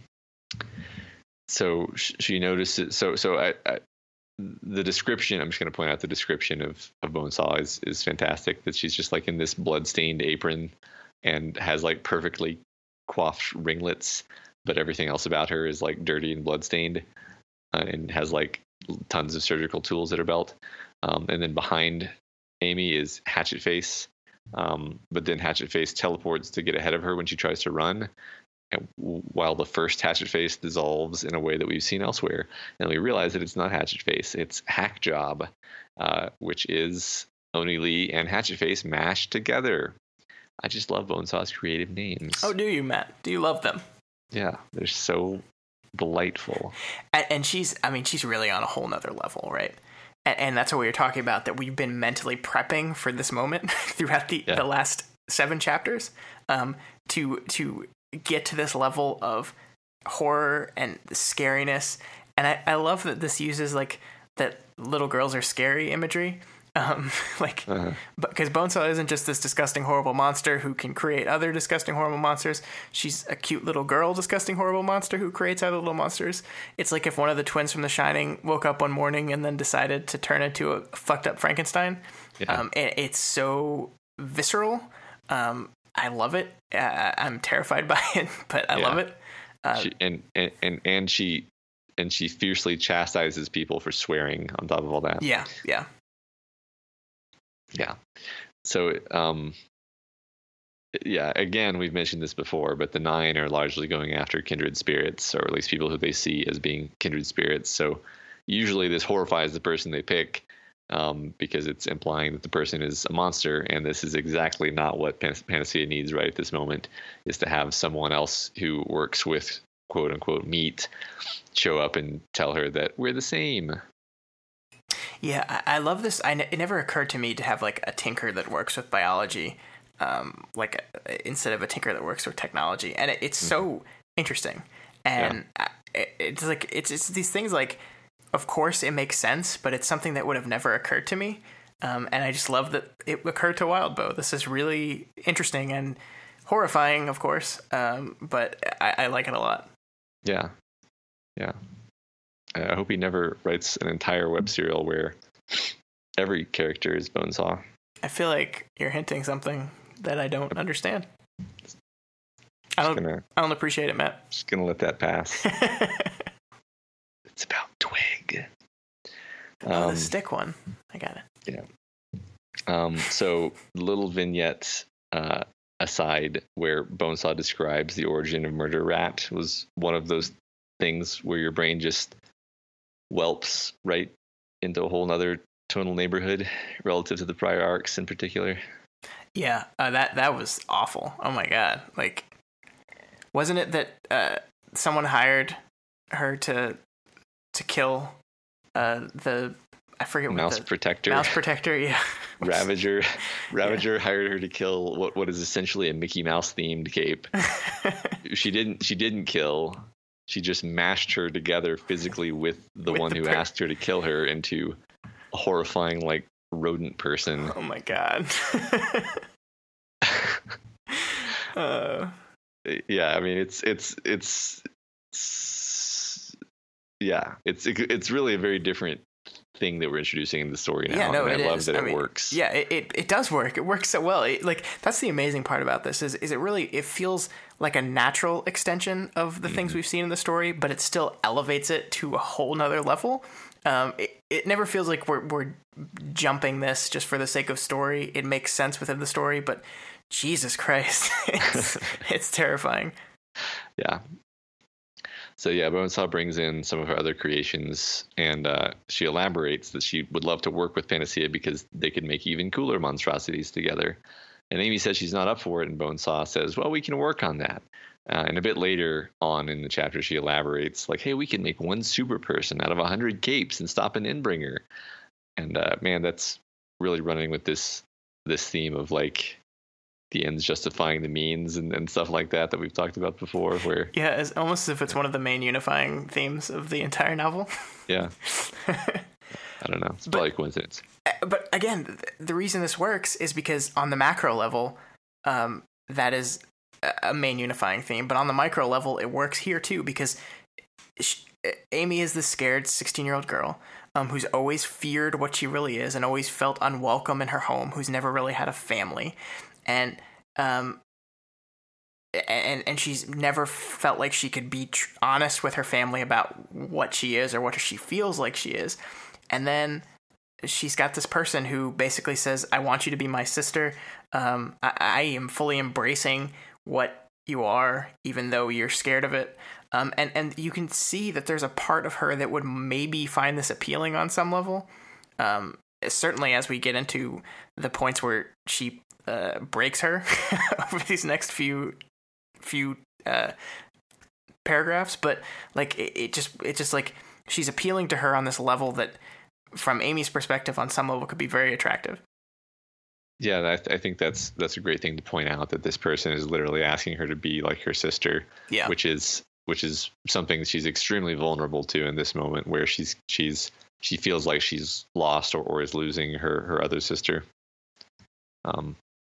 So yeah, Bones, again, like you just mentioned, she's like, okay, that's fine, I'll just break you, because Bonesaw claims to be Jack's protege, and harkening back to what he said about finding the keystone, she wants to find Amy's breaking points the way Jack does, and so first she has Murder Rat attack her and makes Amy take her apart physically, like kind of from the inside, on threat of injury to herself and Mark if she fails.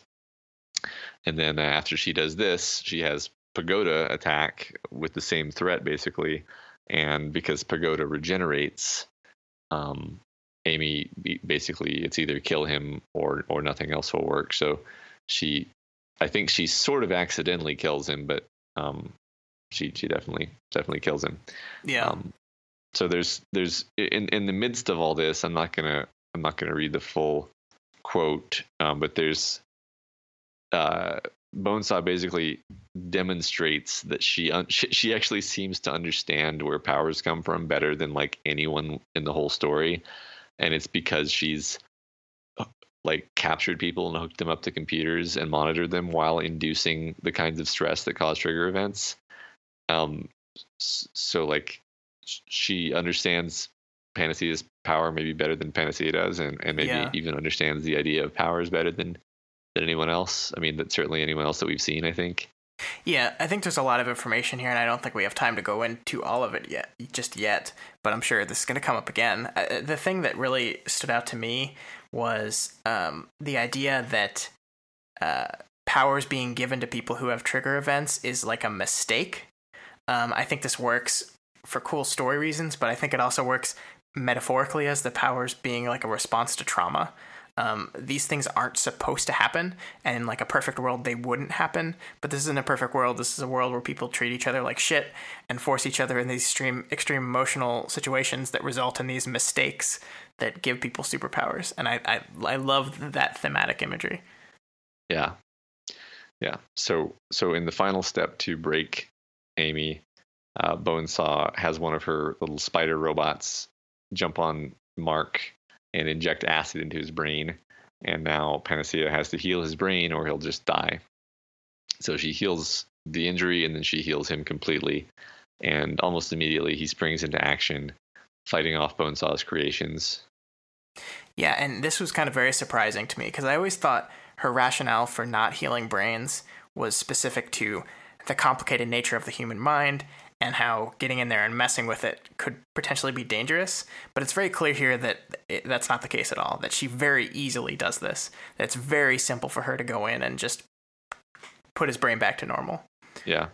So the real reason is something much deeper, much more complicated and ingrained in her persona, and we're gonna see that here in a few minutes. But that was a very interesting reveal for me. It really got me thinking, and then it's like everything lands in the final moments of the chapter, and you're like, oh, I get it now. This is incredible. Yeah, right. It's so complex, and it harkens back to the first couple of times we saw this character and a lot of her character decisions that she's made. We're not there quite yet, though. So Bonesaw leaves. Mark's. It would be flattering to Mark to say that he scared her off. I think she just left because her point was made. Yeah, she broke her and didn't need to be around anymore. Right. And then Mark pretty unhesitatingly just euthanizes murder rat / mouse protector. Yeah, I appreciated this moment at least, though. I don't think there's a lot you could do for poor mouse protector at this point. Yeah. Especially like knowing that she was conscious throughout the whole thing. Right. That's. Yeah. Yeah. I guess I just thought it was almost a perfect capstone to this scene where this hero like blows a person's chest apart and blood sprays everywhere, and it's like that was the hero taking action. Yeah. I guess it was a rather violent way of euthanizing someone. Yeah. So Panacea pretends to go to the other room to rest, but actually she just packs a bag and leaves. And she's, hiking through this dangerous city now, and Victoria catches her pretty quickly because she's Victoria. And Amy still refuses to talk about why she hadn't healed Mark before. And she tries her best to rebuff her sister and just get her to leave her alone and she, above all, not to touch her. And Victoria just kind of bowls through all of her protestations and finally gives her a hug. And Amy uses her power somewhere between conscious and unconsciously and changes something in Victoria. And what she did is she made Victoria reciprocate her romantic feelings. And this is where everything lands, and this is when it becomes basically a masterpiece for me, because this last piece of this puzzle that is Amy clicks into place, and suddenly we see everything. And I didn't see this coming. I really didn't. And so suddenly, like, we realize that Amy is gay, and she's been dealing with this her entire life. And I think her fear of who she is and her fear of her powers works metaphorically with this. But I think they work independently as well. Like, she can both be terrified of who she is as a person from her sexual orientation, and how that deals with the fact that she's romantically interested in what is ostensibly her sister, while also being afraid of her powers. I think the great thing about metaphor is that it can be both things and the same thing at the same time. One can represent the other while still being its own thing. And I think that's what happens here is that her fear of her powers is a metaphor for her fear of being true to herself and who she is, but also it's just a plain fear of her powers from her past. And Matt, I love this. It's so complicated. It's so deep. It's so but clearly revealed to you in that moment. Like, it's like everything was leading up to it. It's so good. Yeah.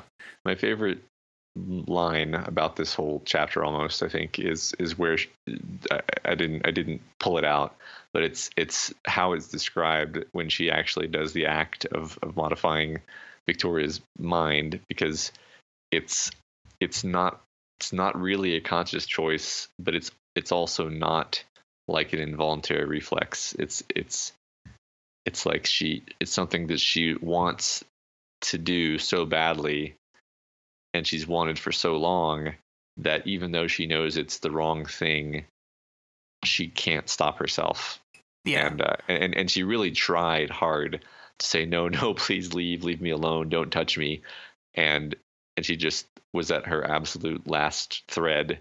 And I think that's realistic, because that just feels very psychologically realistic to me. And it's hard to actually hold it against her, because she really did give Victoria quite a bit of pushback. Yeah, no, absolutely. And Man, I mean, I do agree. I love the idea that it's both conscious and unconscious, and I love the idea that like the reason why she set up these rules for herself is because this is a line she never wanted to cross, and she was terrified that by even just healing a person's mind would open herself up to being able to do this easier and easier. And we see that she was kind of right, that her first reaction to that, her first after crossing that line, is to doing the thing that she wanted to do for so long but never let herself do. And I mean, it's so sad. Like, she's just broken now. Like, Bonesaw broke her. Yeah. And I mean, she was right all along also. She was right to not, and no one listened to her. And even you as the reader, like you said, you're like, come on, what's the big deal? Just heal his brain. You can heal his brain. Yeah. And only after it's too late do we understand that she was right, which is probably a metaphor for everything in human life. Yeah, but I love how like it works on so many levels, and I was trying to articulate that, and I don't know if I did a good job, but I love how you can look at this as an entire metaphor for her coming to terms with her sexuality. But you can also look at it independently as just dealing with her powers, and it can work on both levels, and it does work on both levels, and that's good writing, and that's why I think this works so well. Yeah, I mean, I don't know how Wildbow sits down and thinks these things up, but there is no more perfect way of enmeshing the character's personal situation with the dynamics and complexities of the power that person gets. This may be the best example of that in the story. At least as far as I've seen, I absolutely think it is. I love this. So even after all this, even after she does it, she immediately begs to be allowed to reverse it. But Victoria is too disgusted by it and by all the implications of it, and she leaves after verbally savaging her sister. Yep, and that's the end of Amy, at least for now. I still don't think Amy would ever join the Slaughterhouse-9. Even as broken as she is in this moment, I don't think that's something she could bring herself to do. I think it's a bridge too far. But I think as a human being, Amy is now broken, and I don't know how she's going to be able to get over this ever. Yeah. All right, on that cheerful note. Hooray. I mean, yeah, this is a fantastic arc, and it's once again, I mean, it reminds me of the Ward's arc, where, I mean, on the superficial level, that it's taking a series of vignettes from the perspectives of different characters who we haven't necessarily got to spend much time with yet. But it's also shifting the tone of the story in a horror direction. It's introducing what I think we can safely assume are going to be villains for the upcoming however long. Yeah, and I think to tie it back to our protagonist, I think this kind of shows the end of a certain path. The Slaughterhouse-9 are the end of a certain set of decisions that turns you a certain way.